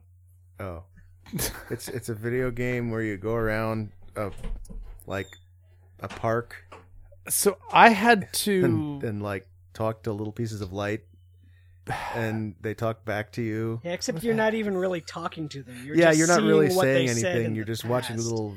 Yeah. I listening keep to radio waiting plays. for the reveal that I'm one of these pieces of light or something. But Yeah, I didn't finish it, Me so I either. don't really know what happens in the world. There's a bunch of intriguing stuff, and I don't know what it all adds up to. Yeah. I didn't play it expressly for this assignment. I played it all the way through when it came out. You finished it, Yeah. And So- it's so do you know what happened? Not clearly. Okay, uh I feel like there should be like a lore wiki for this. Yeah, there probably is. I feel like I might have missed a couple of important conversations, or else it just doesn't really explain what happened, which is also perfectly possible that they just left it a mystery. I mainly remember being disappointed because it wasn't really what I was expecting and hoping it to be, because I was coming off having played Gone Home. And so I was expecting something more like that, where where you discover this town where everyone's mysteriously vanished and you can go inside their houses and pick up and look at their stuff and go through their desks and read their letters and look at their photo albums and stuff and learn about their lives, and very gradually through reading all this information and poking around in their cupboards, you'd both learn about these people, but also here and there there'd be the clues that would allow you to piece together what happened to this town. And that would be awesome, but that's not at all what this is, because almost nothing in the game that you find is interactable.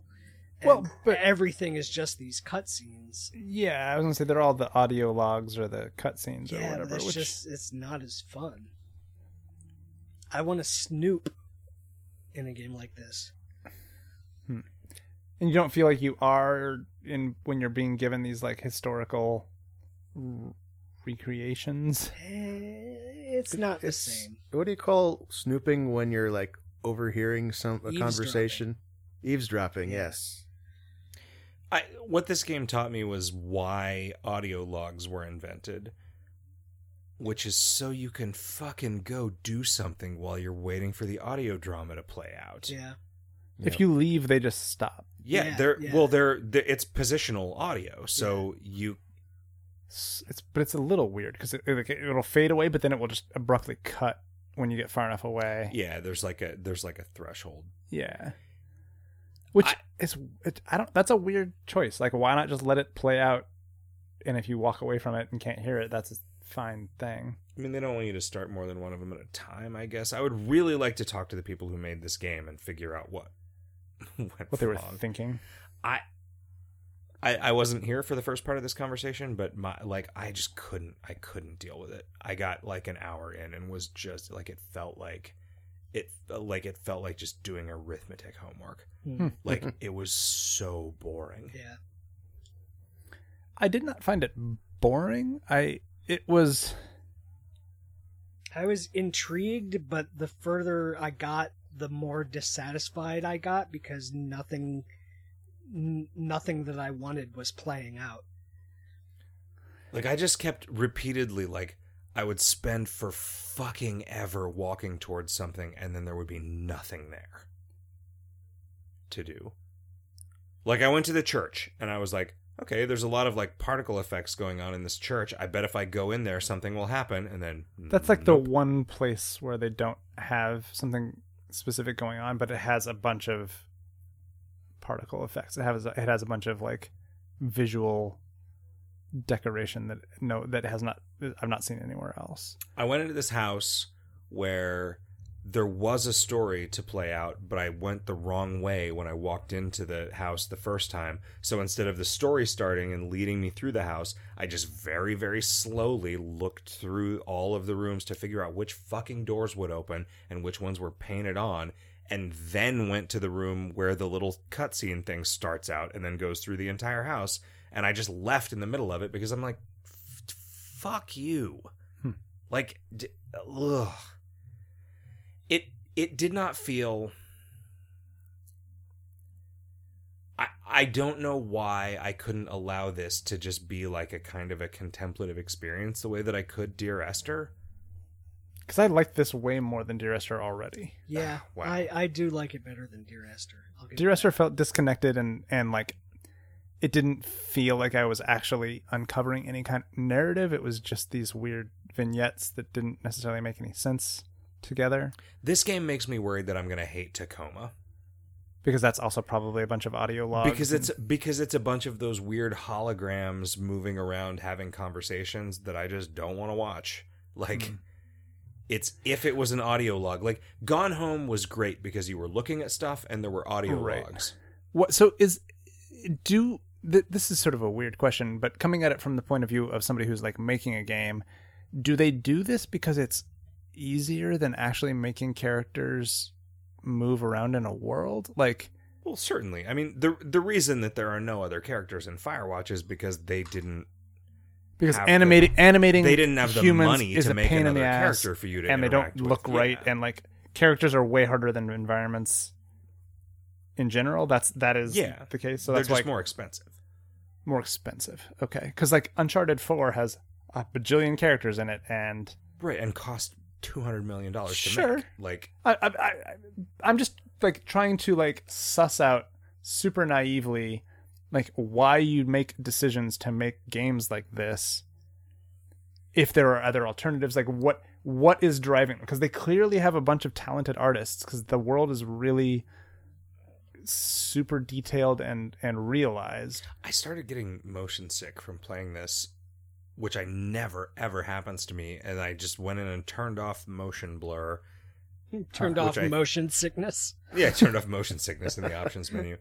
Ah, man, that's the thing we should put in West of Loathing. Oh, yeah.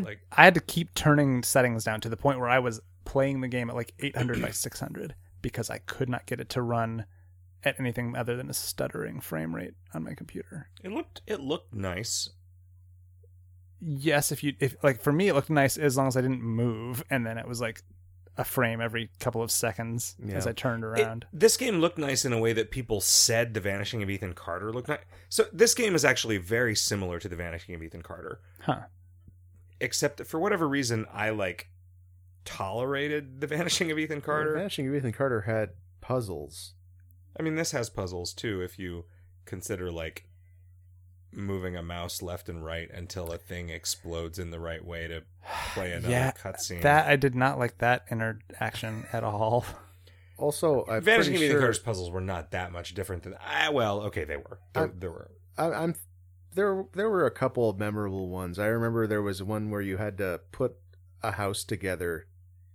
Oh yeah, I By, remember looking at this the being shadows described and... where it's like, yeah, there's a house and there's a second house and you have to like remember where things are or something. Oh, right. You have to look through the doorways and only go through the doorway that leads to the right place. Yeah, if it look for the doorway that makes the most physical sense. And I actually didn't know about the other house. I was like looking at the angle of the light and the way the beams were running. Yeah, I also solved that one through trial and error. Okay. I actually liked that puzzle a lot. And also, if I remember right, in the Vanishing of Ethan Carter, you could walk around while the guy talked to you. Yes. This, Also in Dear Esther. yeah, that's also Right. true. Well, because the guy in Dear Esther was just telling one of a series of randomly generated stories that had nothing to do with anything. Right. Right? Like, And this one's actually tied to the space and what happened in the space, and you're theoretically unraveling Yeah. the story there. But it's not just the story of what happened, like the sort of like event or Yeah, whatever. it's- It's it's- also the It's way more about the people that live there Yeah. and are connected to the town. because there's dozens of different. It seems like there are dozens of different relationships and connections there that you are trying to suss out without having any kind of visual reference for who the characters are, Yeah.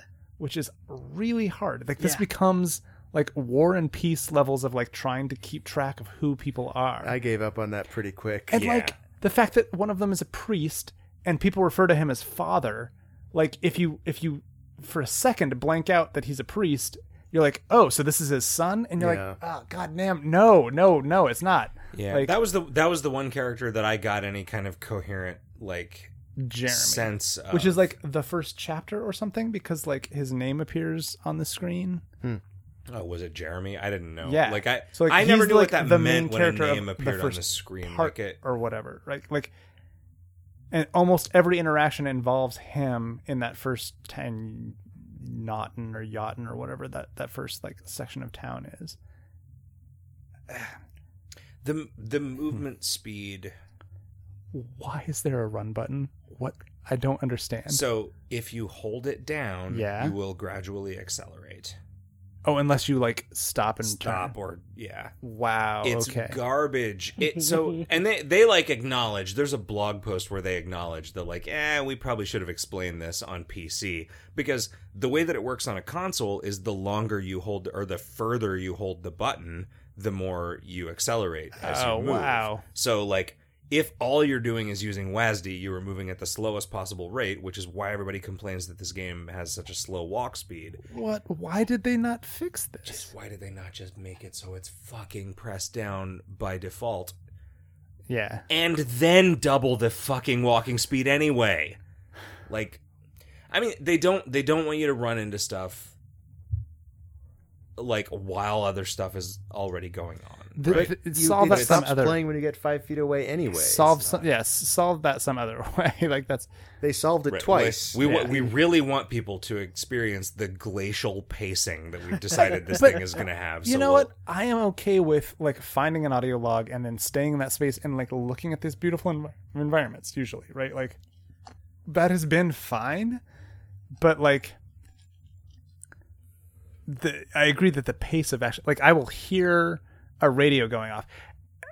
All of the radio stuff that's coming through is just fucking letters, isn't it? It's just like There was one person, one radio that was saying things like, "I'm going to keep broadcasting in case someone hears me." well, that's the first one. That's Kate on the radio, and then every other radio you come to, like when until you click on it, it's like 011417, which is I think just a bunch of like letters, right? It's just like alphabetic, like numbered alphabet Did you things. decode any of them?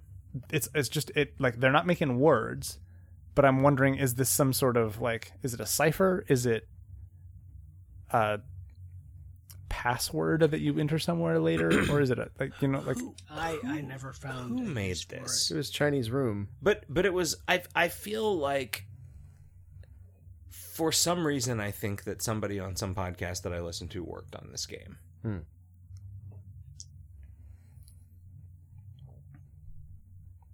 I don't know why I think that. Well, look it up. Let us know. I'm gonna look it up while you guys talk to cover I my am Googling. I am very curious what happened, and it sounds I'm getting the sense from Riff that you don't necessarily find out. Right.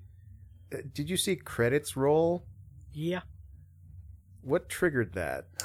I don't remember specifically, but there is a very definite end. You end up making your way into the astronomical observatory or whatever. So it's a place you go, probably. Yeah.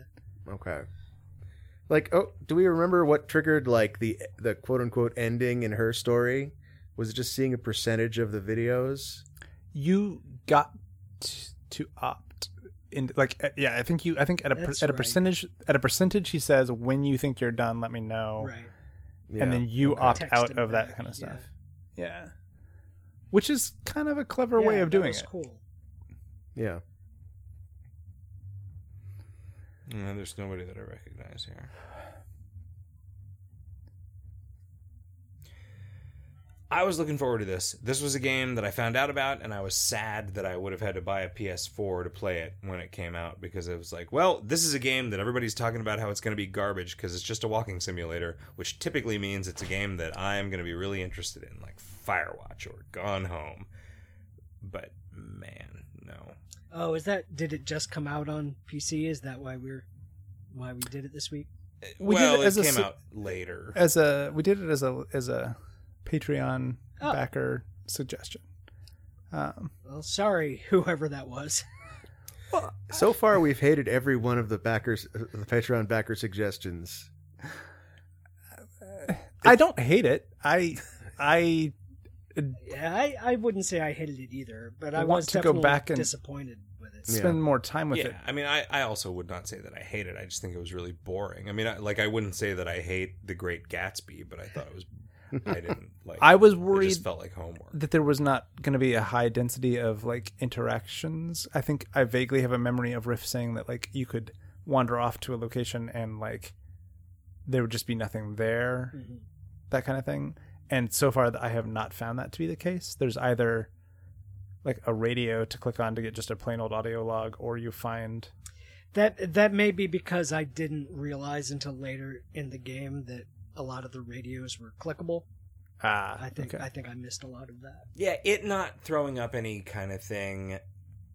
Something the new Doom does is there's a lot of things in the environment. It's very detailed, very like flashy, greebly environment. But when you can interact with something, when you get up close to it, it gives you like a press E to interact with this prompt on the screen. And Firewatch does that too. You know, like it makes it clear which things you can actually mess with in the environment. And the fact that this doesn't do that kind of puts it into that like my dad playing Might and Magic 2, where it's like, well, I'm going to try to walk through every wall in the level. And the fact that they don't differentiate between doors or gates that you can or can't open is frustrating. Like, I would replace frustrating with unforgivable. Were they, in that sentence. My memory of that is that the gates that are openable are already slightly ajar. Is that not the case? There are some doors that are definitely closed. There are definitely doors that are closed that you can click on and open. Okay. I thought that a lot of gates are ajar. Willing to give them the benefit of the doubt. A lot of gates are ajar, but I would not necessarily want to stake. I wouldn't want to. Like there might have been one or two gates that were closed when I got to them. There was a house that I went around to the backyard trying to find the door into the house. Apparently, there just wasn't any door into the house. Apparently, this house was just scenery. And after doing a 3/4 of the way circuit around the house, I got to a gate in the backyard that you just couldn't open. Just a fucking non-interactive gate. And that was when I just Alt F4'd and. I thought that there was like a visual metaphor for gates that you could open with the sort of big metal handle thing that extruded off the top, and I was like, oh, that's kind of clever. That's a thing that lets you know that this is something that you can pull on or whatever. But then I found a couple of gates that had those that you couldn't open. I was like, I mean, I think that don't teach me a trope and then. But I think that indicates a level of quality that there is in a lot of the kind of trappings of this game that makes you expect that there was the same level of thoughtfulness put into the experience of actually playing it, and then there just wasn't, which is really disappointing. That's the thing. I would not say that I hate this game. I would say that I'm just very, very disappointed that this game turned out to be a thing that I don't care to keep playing. So before this, Chinese Room made Dear Esther and then a Machine for Pigs, right? both of which I thought were kind of not that great as games, but had great writing. Yeah. Okay. Yeah, Machine for Pigs was super atmospheric. Yeah. But I actually really liked the first half hour or so of this game because the audio was really impressive. Mm-hmm. Like I had zero preconceptions coming into it, and like I saw these weird sort of atmospheric disturbances, and I was like, "What the fuck is going on?" Like, and before you like start to see them everywhere, and there's like the very obvious kind of strange shit going on. Like, it was really trippy and weird and creepy, and like I was like, "Oh, is this actually a horror game? Did I?" Right. Yeah, it's very cool aesthetically. Yeah. Like And- all the acting is really good.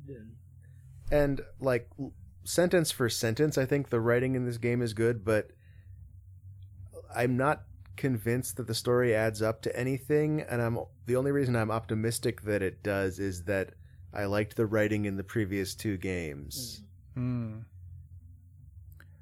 This definitely felt more grounded to me. Obviously, I felt more connected to the story than I did Dear Esther because it felt like it was actual characters having interactions that you're sort of eavesdropping on ex post facto. Yeah.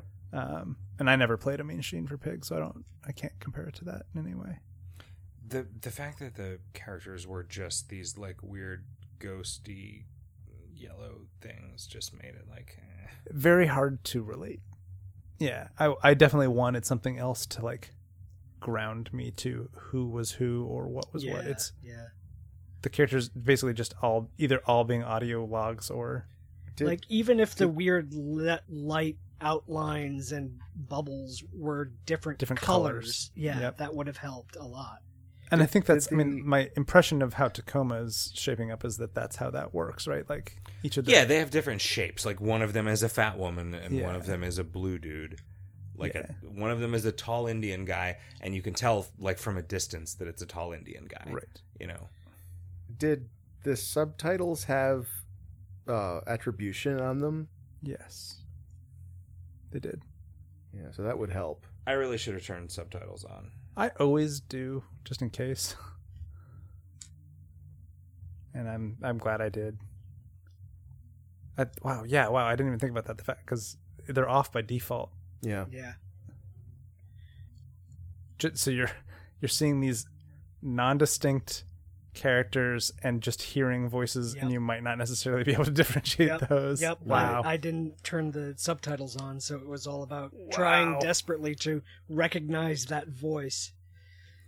Yeah, and I mean we're not British, so differentiating British voices is harder for us than. I bet that this is a game that made a lot more sense before they added the voiceover, before they recorded any dialogue. You think? Because that's all there would have been before that was the subtitles with the attribution. Oh, just the subtitles. I see. Yeah. Like I remember, spoilers for Vanishing of Ethan Carter. The protagonist of that game is a character in the game made up. Mm-hmm. Yeah. And one of the hints that this is the case is that his name is Paul Prospero, which sounds like a comic book character. And if you read like interviews with the writers, they're like, well, you know, one of the big hints is that the character's name is Paul Prospero. And I'm sure like if you're writing the script for that game and you're writing the words Paul Prospero every time he talks, then that's like, it really hammers home that his name is Paul Prospero. But you hear it once in the intro to the game when you're actually playing it, and never again. Yeah, I remember getting, like, this was a thing where, like, when I didn't know the Idle Thumbs guys very well, I remember getting into an argument with them about the writing in The Vanishing of Ethan Carter, and me saying, like, this is, like, noir written by a 12-year-old. Like, in the fiction of the game, Yeah. all of the narration is supposed to have been written by a fucking 12-year-old. Like, criticizing it for technique is like full on like just not okay. Like and like getting nowhere in that argument. And it's like I mean, like Sean Vanneman's point was, okay, but the writing that you put in front of the player is the game that you made. So you can't just like hide behind this is supposed to be bad to justify it being bad, which Well, it certainly doesn't make for a better player experience. Yeah, I mean, so I think if you justify the writing of that game being like video game hokey in the same way that every other video game is video game hokey, and they say, but wait, we got a trick for why it's supposed to be video game hokey, then I can understand like being a dick about it. Yeah. But like, I guess that's just a trick you can't do. Well, I mean, there's probably a trick that worked for a lot of people. You know, I think a lot of people played that game and liked it and didn't feel like this game is not Thomas Pynchon enough for the likes of us. You know, so not that that's the way that I would characterize those guys, but when I'm angry at them, it is. Yeah. You haven't listened to Idle Book Club recently. Anyway, yeah, everybody's fuck. Was there a rapture? Did everybody go to the rapture, or is this just a town where there was a flu outbreak and the government? And they turned into little Quarantined it. light beams that were flying around. Yeah. No, Or is the this the just- twist is that everybody went to Rapture from Oh, Oh. okay. Suddenly, the reveal at the end is like, oh, there's water, there's a fish. Yeah. The fish There's a just swims lighthouse. by. Yeah. There's always a lighthouse riff. Was there a lighthouse in Yofton? Yeah. Oh. You know, it does make me want to go to. There were towers with like electrical wires on them. That's pretty close. I don't That's pretty similar to a lighthouse. know. Well, is it? I guess. Sure. It's tall. I'll allow it. You'll allow it. It's tall and there's electricity at the top of it, Yeah. Yeah. like in a lighthouse. Yeah. There's a lot of lighthouses that you can go to, and they will explain how the lighthouse works, and it's the same a lot of the time. That's a thing that I've learned. Huh. Oh, thanks. So, it used to be. It's as if so the principles of here's- physics Here's maintain here's the thing consistency about from lighthouse to lighthouse. It used to be really expensive to make a Fresnel lens. Not so much anymore, but this one was like $1 billion, and they had to ship it from Calcutta. I know.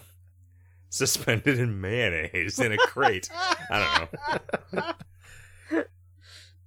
There's mayonnaise at the heart of every lighthouse story. Yep. No, there really was. The last lighthouse that I went to, they talked about the Fresnel lens. Like, the invention of the Fresnel lens was a big deal for lighthouses. Like, it made it so lighthouses could be way smaller. Yep. And that made them way cheaper. And you could have fewer old, weird bearded men at the top of them, I guess. But lighthouses were so big before the invention of the Fresnel lens that it took like 8 crazy bearded men to just be at the top of them. And then once the Fresnel lens was invented, you were able to make it small enough that just one dude could be there. But the Fresnel lenses were so expensive and so fragile and so brittle that they had to ship them in giant crates of mayonnaise from France. I've just been pronouncing it Fresnel my whole life. I think it's Fresnel, isn't it? I'm pretty sure it's for now. Is it Fresno, California? Yes, it is. Do you remember the time that, Kevin, that you and I are good enough buddies that I let you light my cigar with that Fresnel lens in the sun? Yes. It was pretty good. And everybody else was all freaked out because they thought you were going to burn my face off. But I was like, look at us. Is Kevin going to burn my face off after 12 years of being best friends? Do you think he's going to choose this moment to burn my face off just because he can? Well, not on purpose. Yeah, by accident is definitely the danger there. I mean, I've been asleep in the same room as you. If you wanted to burn my face off using a lens, At night Plenty of opportunity. in a dark In room. moonlight. That has to be a really good Fresnel lens. do you think a Fresnel lens could... I mean, it could. Like, theoretically, it's physically possible that you could focus moonlight to the point where it would burn the thing. I right? think there was a XKCD story about this. what if. A what if. Yeah. And it's basically not possible. Oh. Yeah. So it's reflected sunlight, so it's already got Right. some. So, like, if it were issues. possible, the moon would already be on fire, or something like that. How do you know it's not? I guess I've never been there. What if the moon is in fact made of green fondue because of the heat of the sun? And just dip an asteroid in it. What's our next assignment, guys? I think it was called Inktomi. No, it's not Inktomi. Yeah. Pretty sure it's called Akamai. Humu Nuku Nuku Apua. Oh, We the, are- the state fish of Hawaii. We are playing a game. Mahalo. I think you're going to probably want to go to the forums to make sure that you don't download something weird and wrong. But the game we're playing is yet another Something weird and wrong, like whatever kind of porn you're into. Patreon backer Yeah, we suggestion. know about you, listener. It is a mobile game, a mobile Devin. puzzle game called Or like Nokori. deviant. Sorry, what was the name of it? No Nokori. Nokori. N-O-K-O. All right. And this is suggested by Shepherd Schiff. You know what's cool is the names of our listeners, like Shepherd Schiff. Shepherd Schiff sounds like a guy who would be the captain of the football team. The guy who suggested Everybody's Gone to the Rapture, André Boubel, sounds like a guy who maybe invented a thing that you're using. A barbell. That turns out it was in France. Did he You know. invent Everybody's Gone to the Rapture? Probably not. That seems like some British dudes. Yeah. Who's Dan Pinchbeck? I think he's a British dude. He's the writer credited on Everybody's Gone to the Rapture. Yeah. That's not somebody that we know or anything, right? It's not somebody who's nobody gonna I be- know. It's not going to be like a guy who's mad at us because of this And podcast. also, I complimented his writing on Dear Esther and Machine for Pigs. I hope that people don't go back to the video games Hot Dog where we talked about Dear Esther and find that I didn't like it. I remember liking Dear Esther. I remember. I seem to remember that you were more complimentary of it than I was. Yeah, I was not super psyched about it. I remember the very first thing I did was just drown. I remember just like getting a weird non-linear narrative that was almost entirely about syphilis. Okay. And the rest of you were like, what the fuck are you talking about? Ours was not about syphilis at all. And I was like, well, maybe I'm hallucinating this entire thing because of my syphilis. You know, syphilis is really important in the history of psychology because it was one of the first times that they were able to, like, make a connection between, like, well, this is a thing that we obviously know is a disease and we obviously know how you get it, and it creates symptoms that are real similar to what we've been attributing to demonic possession for the last 400 years.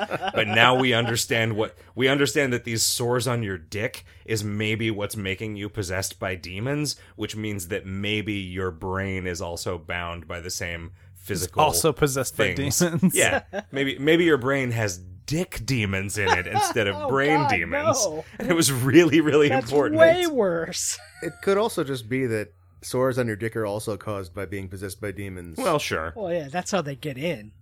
yeah.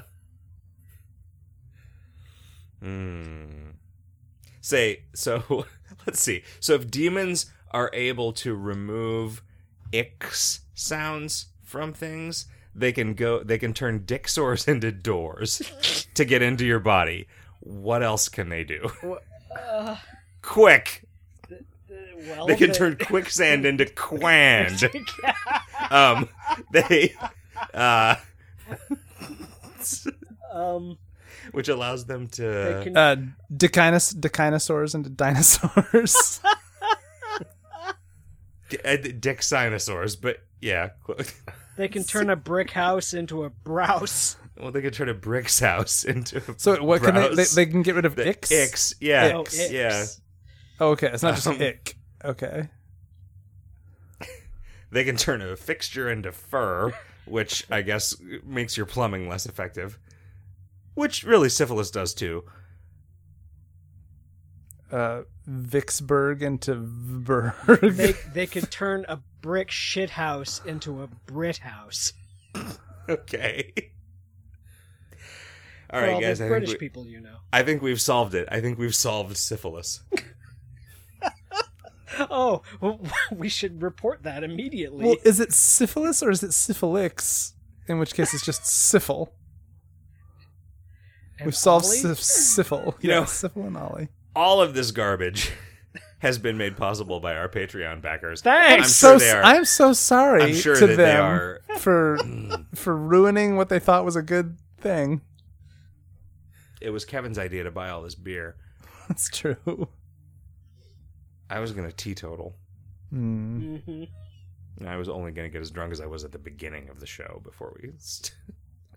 Anyway, this has been episode number 242 of Video Games Hot Dog, which I've had a tremendous time recording with you guys. And seriously, thank you so much to our Patreon backers for making it so this is a thing that we have to do now.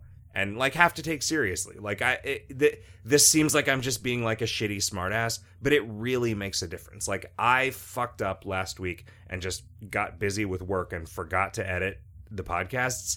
And instead of just saying whatever, I was, like, really freaked out and really felt, like, compelled to... Did you edit the podcast at that point? Did you come into the office to get the... No, I came into the office to get the... So I came into the office to edit the podcasts and then realized there was no one else here. So I was like, well, fuck this. I'm just going to go home so I can do this naked. Took the... You could Thumb if drive. no one's Better here, you can do it fidelity. naked in the office. Yeah, took the thumb drive with me, but then realized that I don't have the... I don't have the dynamic compression plug-in at home, and B, can't install it because the only copy that I have left of it is the copy that is in our Dropbox that's just corrupt and won't run on my computer. So sorry if last week's episode of the podcast was all fucked up. This week's is going to be too, because I'm also not going to use it this week because I'm not coming into the office tomorrow. Eventually, we're moving to a new office, which I will actually go to ever. The Campo Santo office got weird after Firewatch shipped.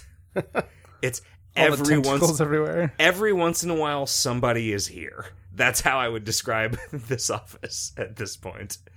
Like, not to put anybody on blast. Everybody's on half vacation. Yeah, everybody's on like a weird half vacation where there's just like a lot of working from home and a lot, like, there's a lot of shit getting done. We're getting a lot of shit done. They're getting a lot of shit done, but it's just less like Focused. it's regimented. Like Less like everything they're is like, shipping a and game also like soon. we're moving to a new office. They're moving to a new office, and we're being allowed to tag along, and it's just weird here. It's weird here.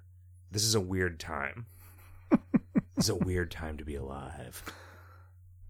It's a weird time to have done episode number 242 of Video Games Hot Dog with you fellas, and boy, it was great. Mm-hmm. Have a great week, everyone. Jim, if you had one message to give to our listeners, what would that message be? Let me know when I should start going to the new office instead of this one. Jim, if you had one message for our listeners, Oh, The listeners could also let him know. you should go upvote West of Loathing on Greenlight. oh no, Oh, we're fine. yeah. Oh, yeah. Yeah, West Just of Loathing do it launched on anyway. Greenlight. Where so apparently the way that it works when you have a game on Greenlight is your first metric is a number that goes from 1 to 100 as a percentage of how close you are to the top 100 games on Greenlight. And then once that number hits 100%, it becomes 100, not percent, and then goes down as you move up the ranks towards apparently towards number one. Sky's the limit, fellas. We went from not existing on Greenlight to being, let's see, to being ranked number 85 on Greenlight. In like 12 hours. Yeah, 12 hours. So we're number 85 of 2,360 games on Greenlight. Please, Senpai Gabe Newell, notice us and let us sell our game on your platform where you get 30% of the money, I guess. Hooray! We get to get 70%. We get to get 70 cents on the dollar for every dollar that our game Really, is. what you should be doing is staying on the Greenlight top 100 for the rest of the game. Like, you don't want to actually sell it on Steam because you only get 70 cents on the dollar. You want to just have the glory of being in the top 100. I do, yeah. No. So far, that's the most valuable thing that's happened to us. That's all we've got going for us now. Our video game seems like a real video game, maybe that the world might care about. Probably not. Probably not. The world might care about it to the extent that we get to keep making video games. Oh, for a that's living. true. That would be Yeah, pretty nice. I guess care with a capital C versus care with a lowercase c. Well, sure. Yeah. Jim, if you had one message to give to our listeners, I already gave you 2 messages. Jim, come on. If you had a 5-word catchphrase to give to our listeners that described our relationship to our listeners vis-a-vis what we owe them, what would that 5-word message be? Be excellent to each other. Good night, everyone. Good night.